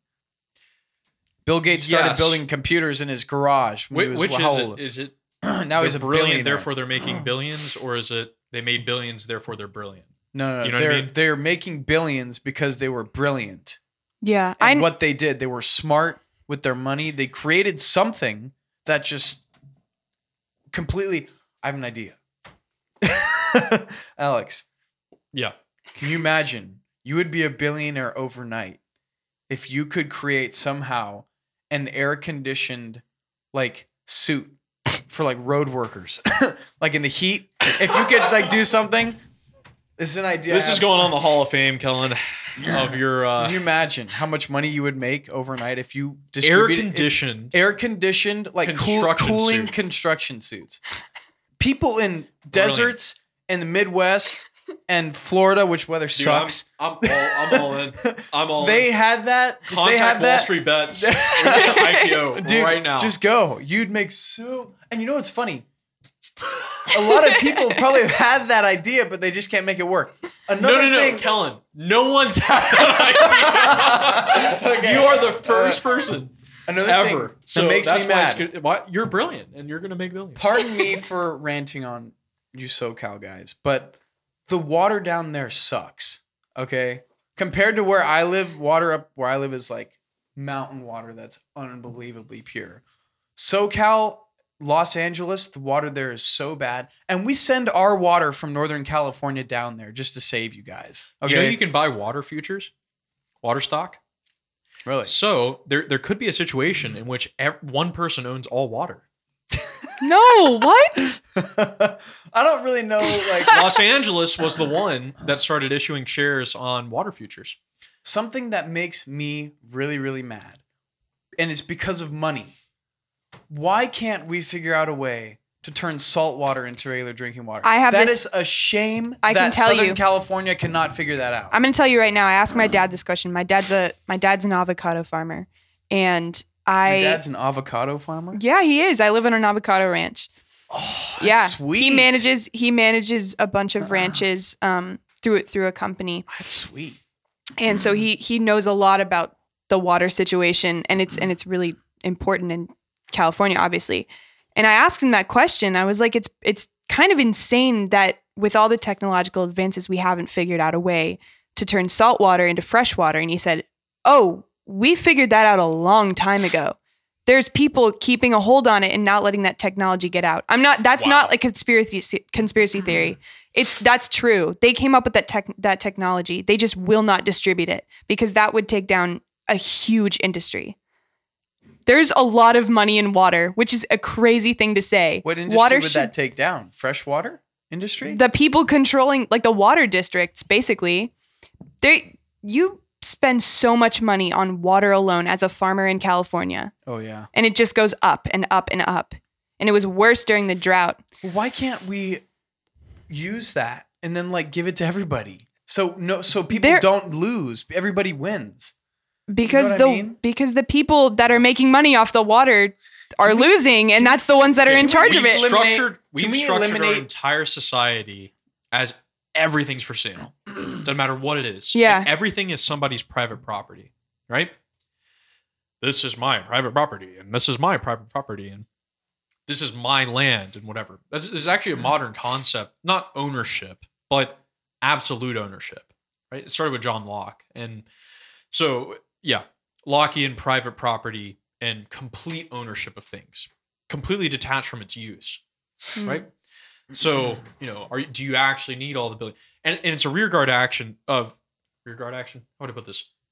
Philanthropy is basically giving back part of what you've unjustly taken in a way. Let's say it's in order to shore up people not wanting to kill you. And Rockefeller and the big Gilded Age guys figured it out because they were making, all capital is just crystallized labor. I'm using Marx on value and labor part of it. It's the value theory of labor. I don't know. There's critiques of it, but I think it's a useful concept if it doesn't pan out completely.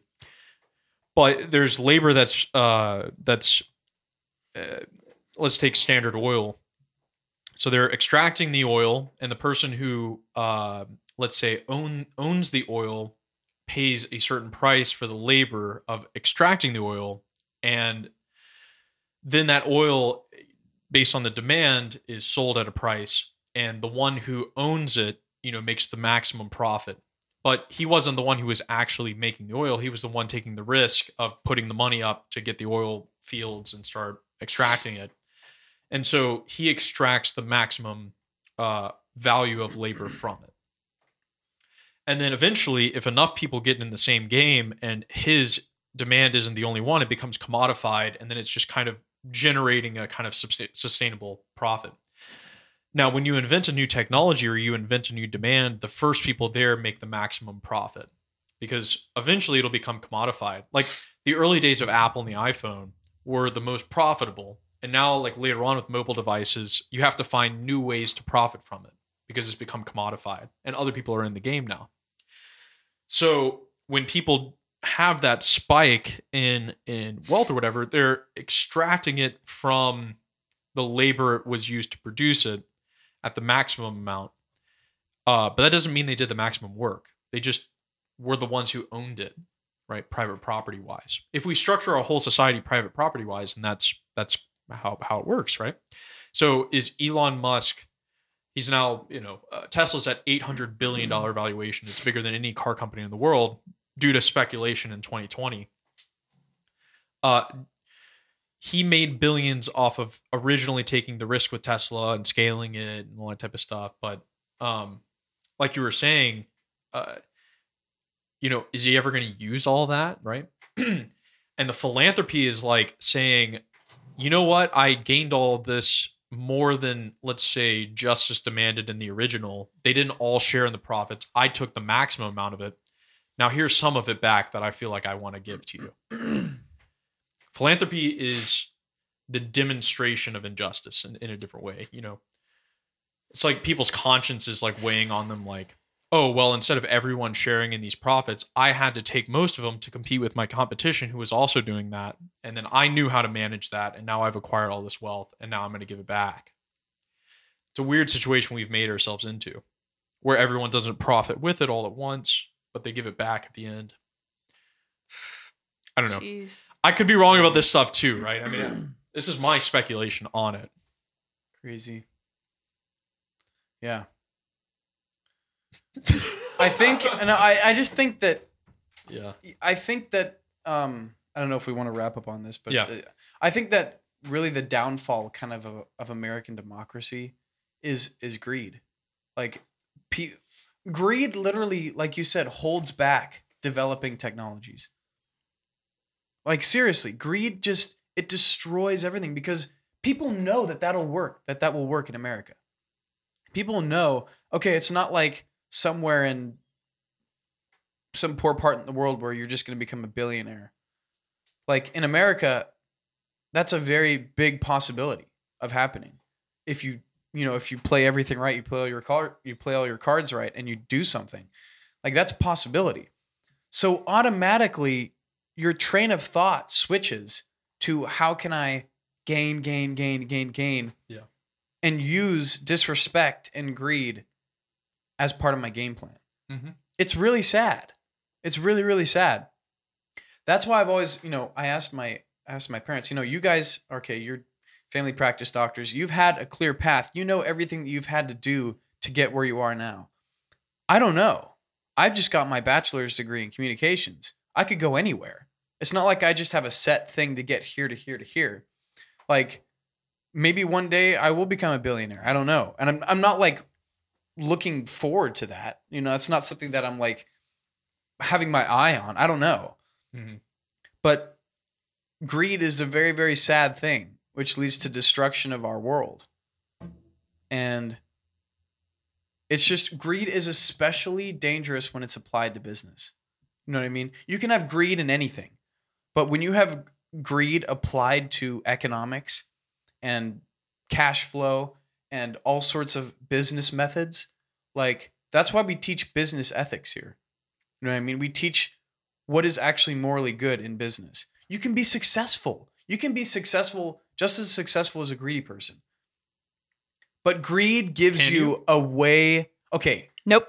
You don't think so, Bridget? Okay. No. Well, look, the chances of you being a lot more successful by being greedy is probably a lot more than not being greedy. But I think that you still can be very profitable if you're truthful and honest. Successful? I really despise the word. Because it just means how much money in the bank or how much the world values you or whatever in terms of success, I feel like virtuous. No one says, yeah, nobody in the business world virtuous. I want to be virtuous. Like that's not going to get you on the path to $1 billion. Yeah, right. And also the pursuit of billions of dollars. I think most people see that isn't the pathway of virtue. Okay. Like you go to Wall Street or something. You go to Wall Street and you say, I want to be virtuous. Success. Not going to sell, guys. Success has replaced virtue, and also desire has replaced happiness has been co-opted from virtue to success. Happiness is equated with success, which is equated with value, monetary value. And so happiness is, I even saw, oh my gosh, the most hilarious, it was a new scientific study finds that happiness is correlated with wealth accumulation or something like that. And more wealth did make you more happy. True happiness? That right. Happiness has been, and as if you could measure happiness too. It's you can't measure happiness. Well, they measure it by money because happiness, success, and money are all the same thing. That's so stupid. Well, okay. Though the interesting thing though is that is it necessarily incorrect? Because you look at a person who works 40 hours a week to feed a family of 7, and they're eating tomato ketchup packets. I don't know, but they're not going to be generally more peaceful than a person who has $100,000 a year and is comfortable. Yeah. Not even fabulously wealthy, just comfortable. Totally true. Yeah. I don't think that's necessarily wrong. Right. No, it's not. Is their state, their impoverished, difficult state, due to injustice or due to their ineptitude of work and not being valuable to the market? Okay. And it's in pretty much every case, it's a mixed bag. Now, I think in a lot of cases with his family, it's probably more on the side of 98%. There was some injustice. There was some difficulty. They were starting at zero. Maybe they made a few bad decisions, but and they took some risk, or maybe they just aren't valuable to the market in ways that people like. Why did the United States push STEM as being the big thing?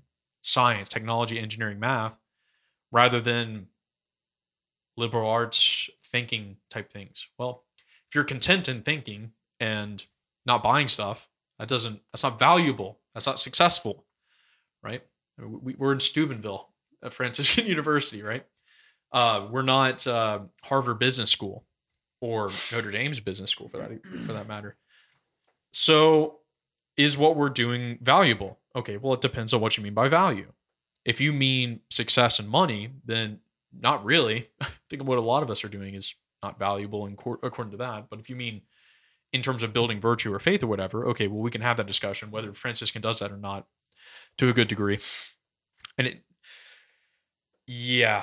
Oh, where was I going with that one? Yeah. Anyways, I wrote for my senior project in high school, I wrote a poem called The Cult of Success. The cult? You wrote a poem for your senior project?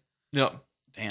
The Cult of Success. It's really cringy now that I read it, right? Anything in high school that I did, I'm just like a cringe. The Cult of Success. That's actually a cool name. I like that. But yeah, there's got to be a lot of deep down thought into that one. Yeah, it's we're all in this common worship of success, right? In some future success, and then we sacrifice a lot of the present, to that notion. It's all socially agreed on. There are certain icons of success. Those are the billionaires. Those are the people who have made it. There's the promise of happiness, of some utopian future, and there's material progress along the way. And then there's also a whole linguistic category set up for it that we've created this whole linguistic structure. There's established norms of work. Yeah, so it becomes cultic, And man is a worshiping being. So you're going to worship something, and in a society that structures itself around, at least on the inside of America, the average citizen structured on this success notion, then it's a competition of who can come out on top. And yeah. So anyways, the question of how do we participate or not participate in that cult of success is very deep and complex.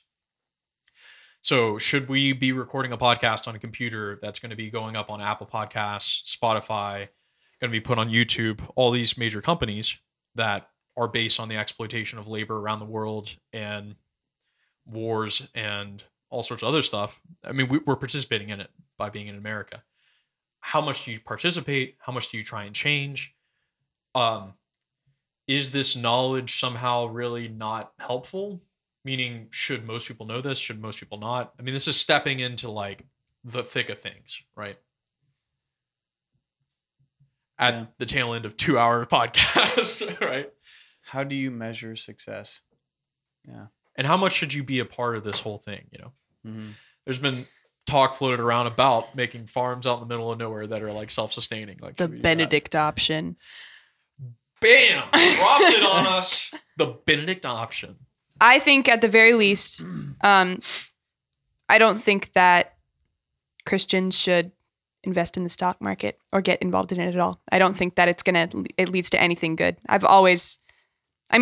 Ever since I became really aware of it as a practice, I've thought that. I can't conceive of a situation in which it ends correctly, because the farther you get into it, the more it just becomes about money. You can say you're trying to make money for your family. Well, yeah, it's all based around money. Yeah, it's not like you can do a different job that's more stable and secure and get money for your family. But in general, no, I don't think it's morally permissible. I don't. Because clearly it leads to problems like today. We had that Instagram debate last semester too, which I think revolved around similar issues. Can the United States have an honest monetary system? a system of wealth that is purely honest. Never. It's never going to happen. And I think the more dishonest they become, and the more they become, increasingly greedy, the more they push young people to like a eat the rich idea, whatever form it takes. I think the term communism or Marxism has been, I think, very not misconstrued. It's just like conservatives on one side think that Marxism is Leninist 1918 ideological Marxism. It's very different today. It's morphed into different things. And it's still, it's taken on some of the critiques of, I think Foucault, obviously with power structures, had a huge role to play in it. I think the destruction of language and seeing it as just power games plays a role into this kind of new Marxist ideology. But yeah, the idea is destroy the rich, but not to a utopian future. It's to destroy the rich so I can have it now. Whereas the Marxist one is destroy the rich so you can achieve a perfect materialistic utopia. No one believes that anymore. They just want to have it for them now because they believe it's all greedy. And the whole power structure, taking from Foucault, is entirely corrupt all the way throughout it. All the hierarchy, all the everything.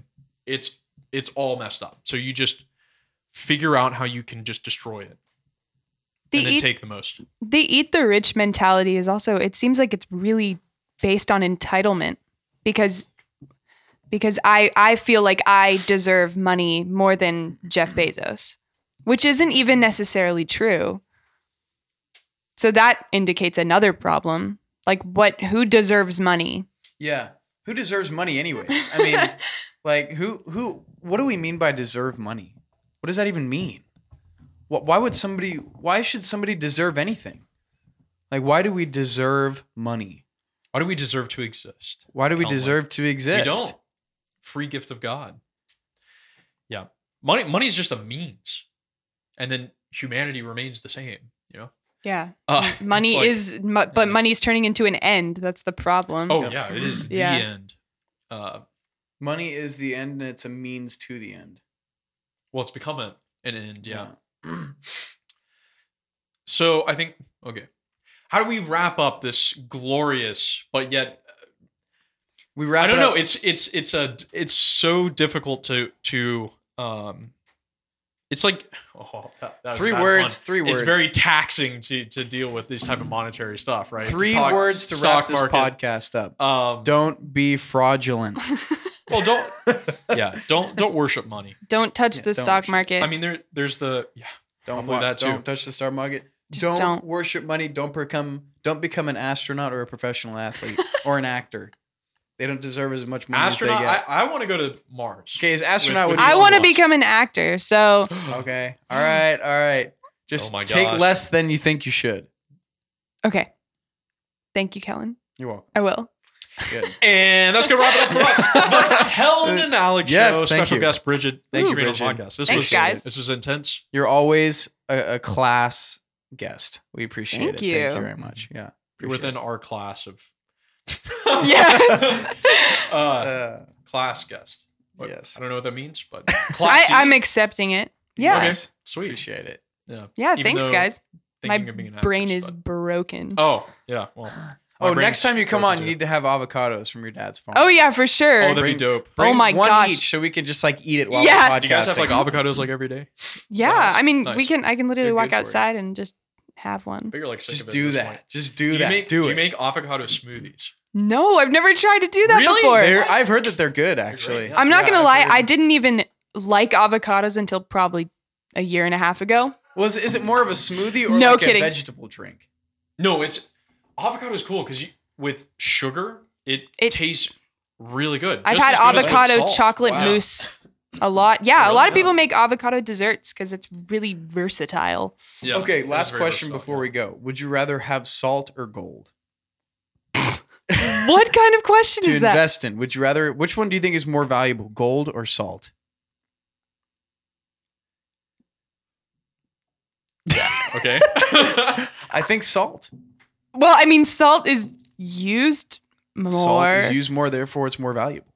But is it? And that's going to wrap it up for us. Goodbye, all you salty people. We'll see you in the next episode. Peace. If there's a Christian religion, then it's Catholicism or nothing. What politics actually is art of people living together, orienting one another towards virtue. And the person was like, dude, flirting is the abortion of love. This is the most worthy, most exciting, most adventurous. Drop a nuke on the Franciscan bubble. The Kellen and Alex Show.